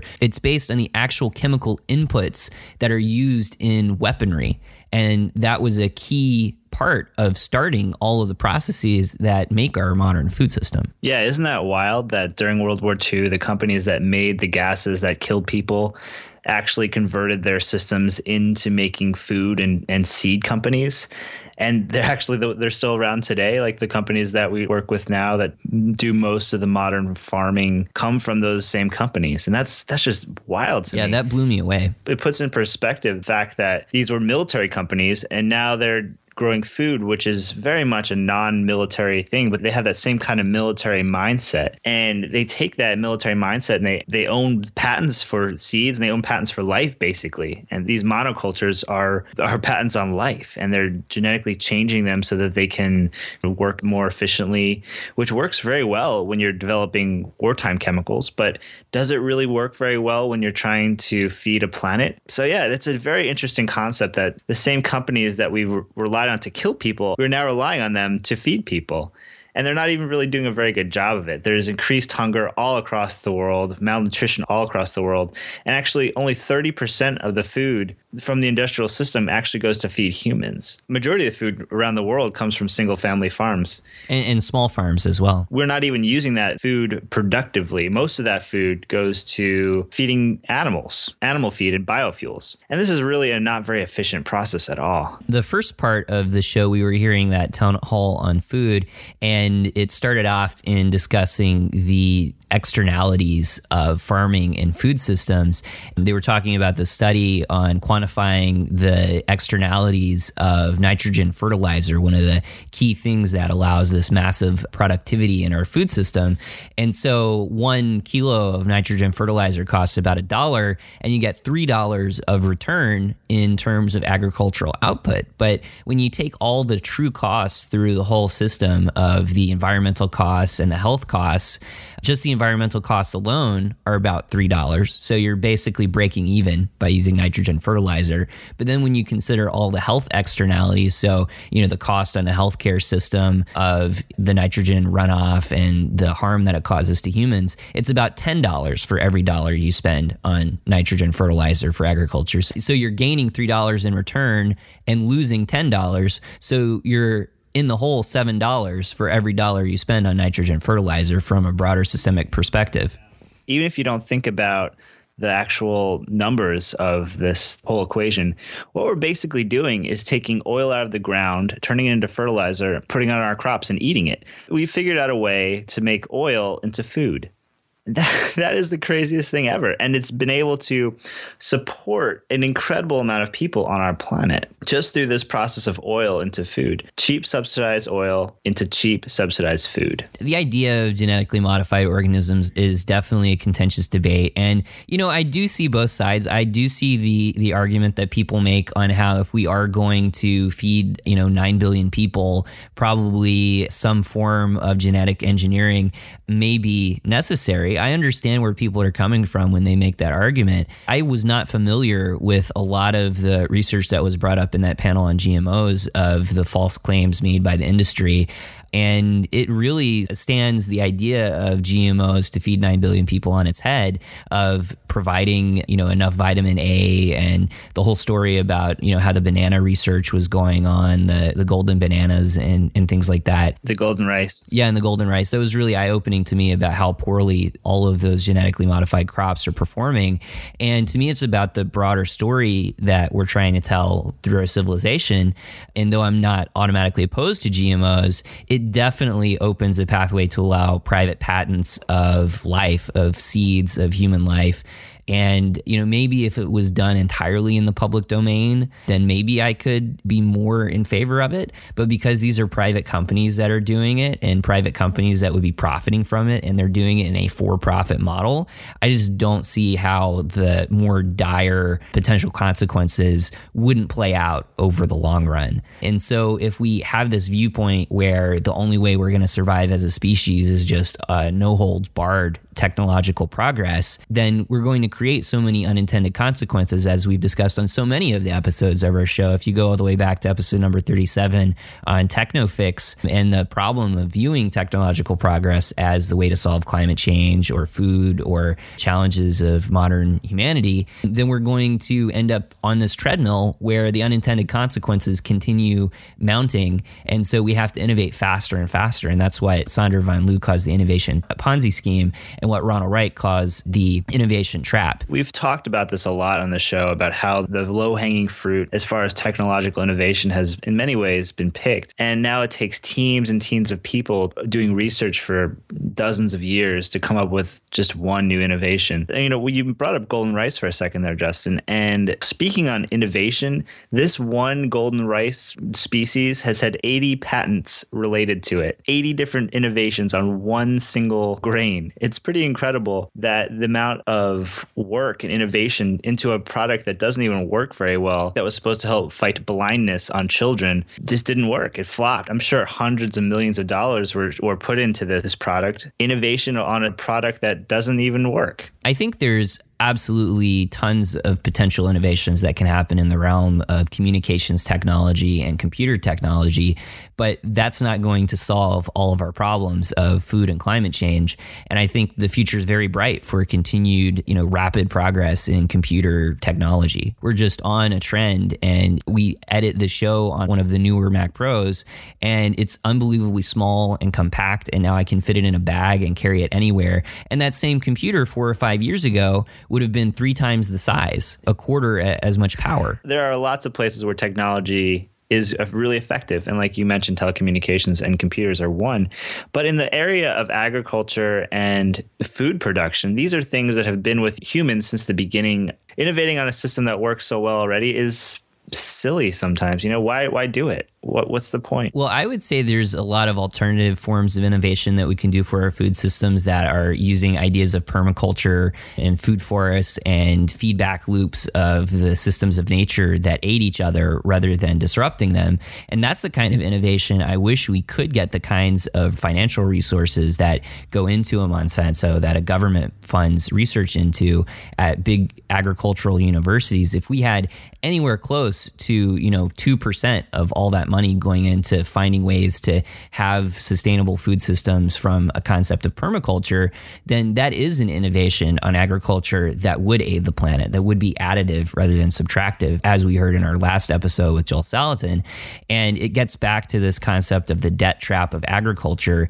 Maybe there are some real benefits for genetically modified foods in the future, but if it's bankrupting farmers across the world where they can't afford it, where they have to buy expensive fertilizers and they're saddled with generations of debt, even if the productivity benefits or nutrient benefits end up working out and get innovated around and are there, are we really going to be able to afford it? That's another broader question that Vandana Shiva raised in her talk. Also, the idea that I thought was kind of interesting is how we've given away much of the food production that used to be taken on by ourselves, by people in our community, by local farmers. And we've given it to big business and big agribusiness who've in turn done what businesses do best, which is make the most efficient process out of food. And this has been really detrimental to so many processes in our society, not to mention, the fact that we don't know where most of our food comes from. We don't know how it gets there. And with the toxic materials that goes into it, it's basically, one of the guys was saying how GMOs are toxic chemical delivery systems. You go to a pig farm and it's toxic. You fall into one of those cesspools and you're dead. It's a pretty disgusting place to live on a pig farm. But this is the way business works. It is able to make the most efficient process out of pretty much anything.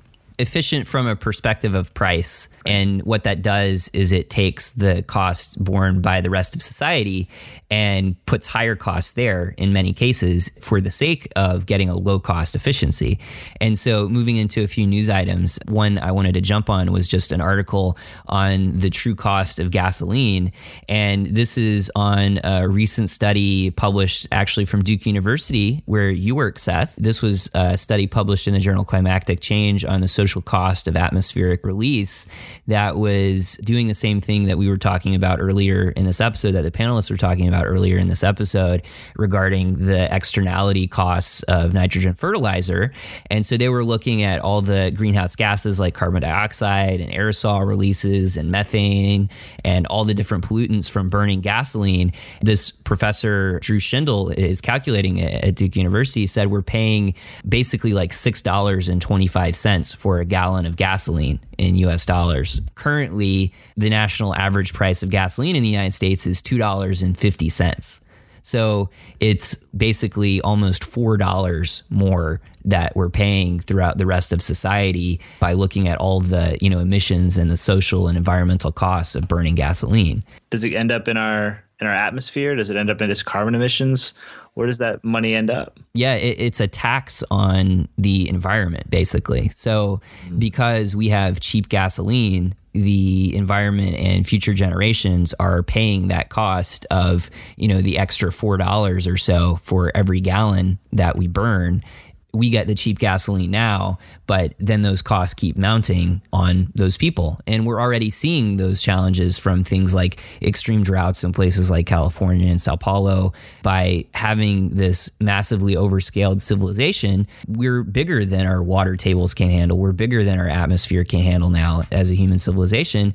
And we've got to find ways to be intelligent in capturing at least some of that cost we're inflicting on all of our Earth systems. So, when you see gas prices low like they are right now because of the glut of oil, one of the things we can think about there is using that opportunity to institute price supports for gasoline. So that way you don't get the rush of people who say, hey, gasoline's cheap, I'm going to go out and buy an SUV again. And that just puts another, 10 or 20 years of gasoline usage back into the fixed infrastructure of the economy because someone bought a 12 mile per gallon vehicle rather than a 35 mile per gallon vehicle, or a hybrid that's getting even better. Well, I have to return my Hummer now, Justin. Is that what you're telling me? Yeah, exactly. I just went out and bought one because I thought the oil prices were low. Definitely. Damn. I bought this diesel-powered mixer here to record our episode, so let me crank up that generator. Yeah. Gas is so cheap, it's like, why use electricity? So, in talking about really cheap gasoline, I just wanted to touch on one other article, and this is from the Wolf Street blog, which has been doing a fantastic job of covering the ongoing fracking bust and all the financial pain that's being caused in the oil sector from low oil prices. Right now, we're at a point where this one article that we'll link to our show notes on the U.S. oil bust just getting worse. Every week we get reports of rig counts to see, is supply going offline? Are the fracking plays that all of these fracking wells are based in, are the companies taking the rigs offline? Well, in a lot of cases, they have to keep pumping oil. They have to keep the rigs online in order to pay their debtors, even if they're making less money than they thought they could originally when they put them up. But right now, at mid-March of 2015, we're down about 46% from the peak on the number of rigs drilling for oil in the United States. And during the financial crisis in 2008, the number of rigs drilling for oil in the United States dropped by about 60%. So it's very likely that we're going to see a continued drop off in rigs that are producing oil. You said 60%, Justin? Yeah, 60% drop versus about 46% right now. What's really interesting is you can see on this link in the show notes a little graph that shows the U.S. fracking boom and bust from multiple decades.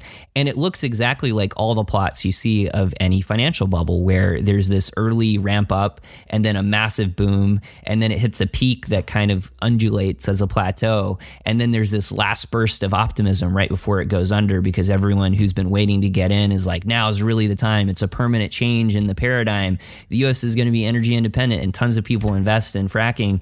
And then suddenly it all goes bust. And so what I would expect is that there might be a little bit of a level off and maybe even an uptick one more time before the final downturn begins. And everyone realizes probably later this year or early or mid next year just how big the financial catastrophe will be as all of these shale drillers start going bust. But you never know how it'll play out. Our financial systems are complex and they are dealing with complex global energy systems. So it's going to be an interesting story to follow regardless. Yeah, speaking of roller coasters, I just got back from Southern California where there's a big statewide drought, which has been going on for, like 100 years? It's been going on for a long time. And we've talked a lot about resource management and how resources right now, where we think a lot about oil, and we just did a whole show about food. Water is another huge one. We've not really talked about that much on our show before, but water is a huge upcoming issue. Thinking forward into the future, water is going to be a big issue. And, a little bit of a lighter touch here. We don't usually talk about light things, but there's a new roller coaster in a water park, and it uses magnets instead of water. And I thought that was a really nice little innovation. It uses electromagnets to move it around, linear induction currents and motors to generate lots of magnetic fields that can move people through a not so water-rich water ride. Human innovation right here is showing forth, and it's a wonderful thing when people can ride water rides without using too much water. And I wanted to thank all of our listeners to the show who have been donating and helping us upgrade our equipment and upgrade our quality so we can continue improving the professional sound of our show so that it sounds like something that you would hear if we could get on NPR. Of course, that's not going to happen with our radical skits and ideas, but, at least we can sound like we belong there. So thank you to everyone who's been donating recently, even though we've had, a bit of our own drought in putting episodes out, but we're getting our production schedule worked out for the new year and templating a lot of things we're doing in terms of videos. So we're going to have episodes out at least once a month in the near future. So some of the recent people who have been donating are Richard in Spain, who said that he really enjoyed all of our work on the Degrowth Conference and really enjoyed Naomi Klein's talk. And he says it's unfortunate that only in a post-capitalist period can degrowth be implemented, but we've got to get this information out there so it will be absorbed. So many thanks, and many thanks to you, Richard. Thanks, Richard. We also heard from Paul from the Noosphere. Thanks so much for sending in a generous donation. Yeah, Paul keeps donating to the show. He's been donating for many years now, and so we're really appreciative of that, Paul. Thanks to Benny in Australia. We've got some t-shirts headed over to Australia. We actually just got our new shipment of all the shirts to restock our inventory after so many people were donating and getting t-shirts. So all the people who've been waiting, like our next person we wanted to thank, Jim in Seattle. Jim sent you a note and was like, "Where's my t-shirt?" Right? He did. Yeah, Jim was like, where the heck's my t-shirt, guys? I've been waiting for it forever. And we're like, "Don't worry, Jim. It's coming. We're going to get it to you super soon." And Jim's like, "Yeah, well, we better hurry it up." And we're like, "Okay, don't worry, Jim. We'll get it to you." No, Jim's been super patient. I mean, he's been on the waiting list for a long time. So, we're finally caught up. So at least this lag is not going to be there anymore. We also heard from Zach from New Jersey, who said that we've really left him no alternative but to make a contribution. Zach, you're too kind. We just do this out of the generosity of our hearts, and when people tell us that we're doing a good job, we have no words but to say thank you so very much for your kind donations and compliments. Zach's living in one of the strongholds of the existing economic paradigm in New York, and he finds hope in the words of our podcast and finds community with hearing about people that we talk about on the show. It's really cool that you're trying to organize a transition town, Zach, in New Jersey. And, we'd love to get Rob Hopkins on the program as well in the future. Yeah, so thanks so much for your donation, and we're going to have more shows heading out there to hopefully inspire you and the people who are going to be working with you in Newark on the transition town ideas. Thank you so much for your kind donations, all of you that have sent in donations, and thanks especially to our repeat donators, those folks who find so much extra money in their bank accounts and so much value in our show that they send in donations month after month. We really appreciate those folks so very much. If you too would like to make a donation to the Extra Environmentalist, head over to our website where you can find a link on the right side of the page and just click it and send in some money. We have all sorts of ranks for different kinds of donators. $30 will get you an Extra Environmentalist Environmentalist t-shirt, and you too could wear the brands of your favorite podcast all over, everywhere you go. You know, you can even wear it to work. And your boss will be like, who's the Extra Environmentalist? And you're like, well, it's this podcast. And then you just go off on a long tirade. Yeah, talking about the true cost of gasoline. Did you know that your gasoline really should cost $6 and then everyone will hate you? Yes. And then you can talk about how everyone's eating GMO food. And if you shop at Walmart, you're pretty much going to hell.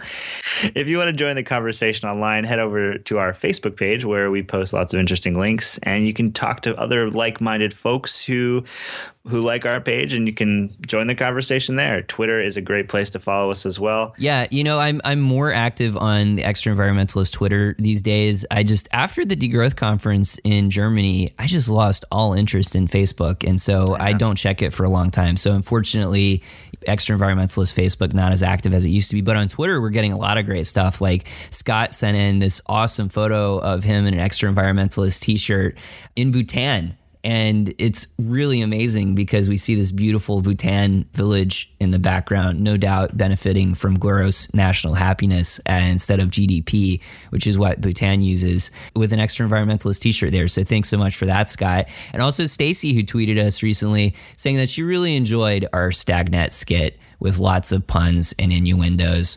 Well, you know, that's what we do best in our skits sometimes. We also got a picture from Kevin out in California who was hanging out with Sandor Katz, a guy that we've interviewed on this show before, and he sent us a picture with his t-shirt as well. He posted that on the Facebook page. We love getting listener photos. If you put it on Facebook, I probably won't see it, but Seth will see it. So as long as Seth locks down the Facebook, I'll lock down the Twitter, so we'll get them both covered. And so all of the people who donate $30 or more not only get a t-shirt, but they also get a copy of the Occupy Finance Handbook provided to us by the Occupy Finance Group in New York. So we're very grateful to be sending those around. But speaking of finance, you go back to our podcast number 75 on positive money. In the second half of that show, we interviewed Brett Scott on his book, The Heretic's Guide to Global Finance, Hacking the Future of Money. But Brett sent us an email recently and said that a pirated e-version of his book is now available at bit.ly/global finance guide. We'll include a link to that in our show notes. So basically, take that link around, send it to people who might be looking for a critical guide to the financial sector. And if you want to be able to get up to speed on vocabulary, to understand everything that's going on financial television when they're talking about stuff, and analyze that from a critical perspective, from the kinds of perspectives that we bring on the show and that our guests bring to the show, definitely check out that book. So if you haven't had a chance or money to buy that book, find the online version and take a look. So that link will be in the show notes. Thank you so much to everyone who's tuned in today and listened to yet another episode of The Extra Environmentalist. But the winter months are coming to a close and spring is right around the corner. Get ready for another exciting season of The Extra Environmentalist.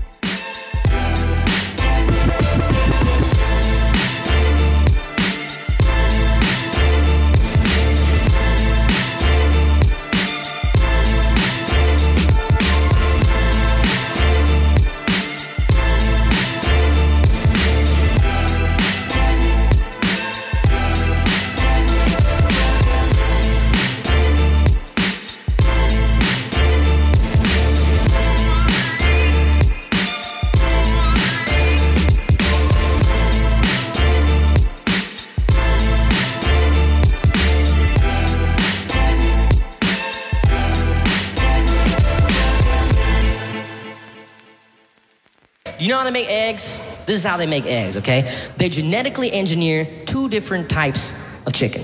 One type of chicken is called a layer chick, just lays eggs, right? Then they have another type of chick called a broiler chick. This is a chicken they like pump up with a bunch of hormones. It has like huge breasts and legs, and that's the one they use for the meat.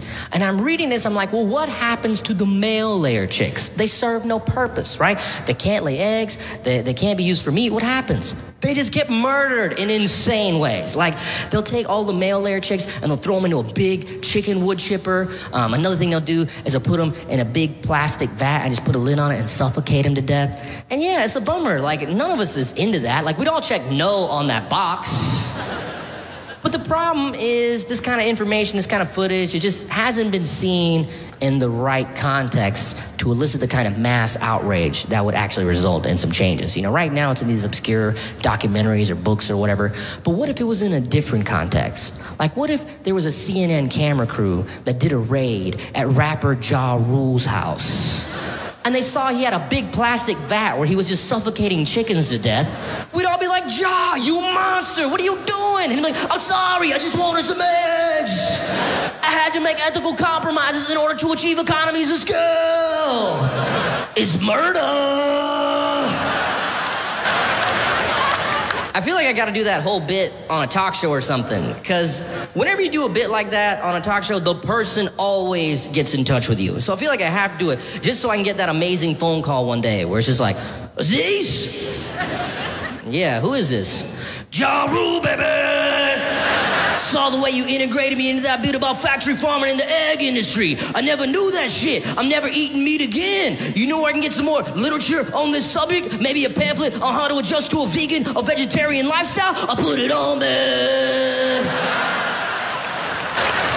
Soon, Ja starts getting really passionate about the cause. He starts filming his own PSAs. Every day, millions of chickens are living in tiny cages the size of a piece of paper. They're shitting all over each other in these disease-ridden factory farms. This is the meat we put in our mouths. This is the meat we put in our children's mouths. If you think the government should properly regulate the meat industry, holla, holla. Guys, if only you knew how long it's taken me to find the perfect stand-up bit to showcase my frustrations with the meat industry and my flawless Ja Rule impersonation, then you'd know my struggle.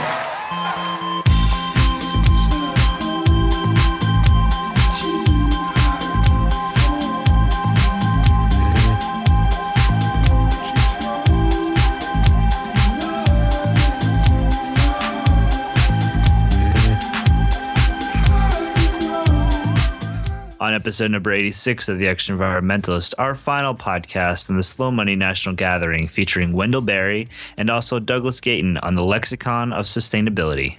Either we are of the market or we are of the community. The local economy effort is an effort to shift from an economy based on competition in which the strongest take the most to a cooperative economy in which the risks and the benefits are democratically shared. 5 years ago, we began asking ourselves, why is it so hard for people to actually buy according to their values when they go to the store?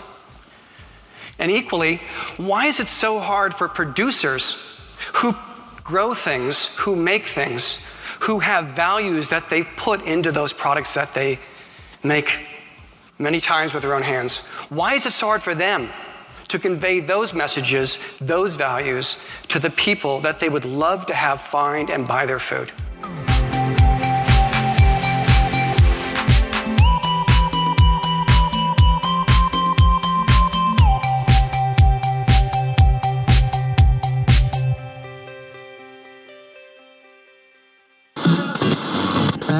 Free socks.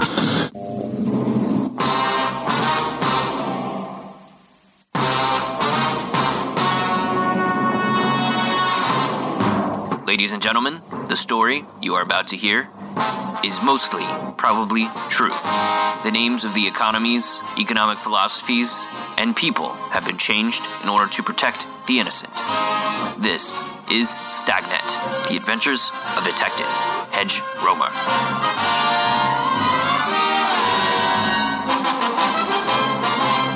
Where we last left our hero Hedge Romer, the evil brain and his henchman Pinky left him locked in a barroom closet while they sat outside scheming their way to continue financing the oil boom. I've been in this closet for more than a month. It was dark and dank and damp, and other metaphors for moisture. The rain hadn't stopped during the whole time. It's either the rain or a leaky toilet from upstairs. I wasn't sure. They'd been feeding me scraps of food to keep me alive. Here's your food, Roma. All the food was GMO, of course. The potatoes had eyes that saw everything. and the corn had ears that heard everything I said. And all the pen-raised pork they kept feeding me was hurting my soul. I've been trying to get out the only way I knew how, by digging a hole. Lucky for me, I carry my portable drilling rig with me everywhere I go, and I had set it up in an out-of-the-way part of the cell that nobody could see. Little did I know, the floor was reinforced steel and concrete. So far, everything I drilled had been turning up dry. Little did I know, I was in for a break. But the bar was also right next to some train tracks, and every day, a train would rumble past my window. The noise was deafening. The noise covered up my drilling and also carried hope. Hey, Brain, it's time for our 3 o'clock delivery of oil, straight from the Bakken Shale. Get ready. There was a chance today, just like every other day, that their plans could derail. Maybe nothing would happen, but maybe everything would happen. Hey, this train won't slow down. It's coming in too fast. This energy boom's about to blow.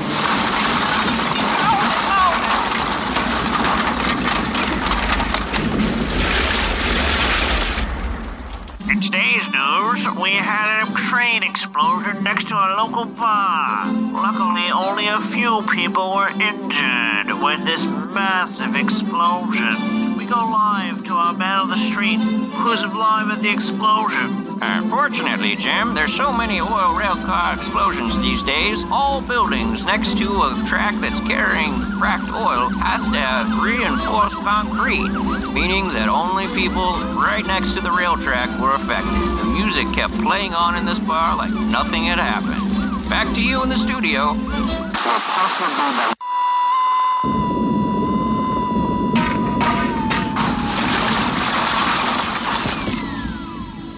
I heard a noise that sounded like a hippopotamus giving birth. It was deafening. The wall of my cell crashed down, leaving open air and the taste of freedom on my lips. I was free and clear. I could go, but I needed to find a clue. Making my way out of my cell, I saw Pinky laying on the ground unconscious, his eye watch glimmering in the low evening light. By some miracle, the battery was still charged. I reached out and plucked the watch from his outstretched wrist. It had a direct connection to Brain's iPhone, holding all the secrets of the oil industry. Quickly, I scrolled through. Brain had been participating in a number of medical studies. His heart rate was elevated, his blood pressure was low. And this is for a dog. His health had gone to the dogs. He'd been eating way too many bones. He'd had one too many nights, staying up late, howling at the moon, and had been barking up too many of the wrong trees.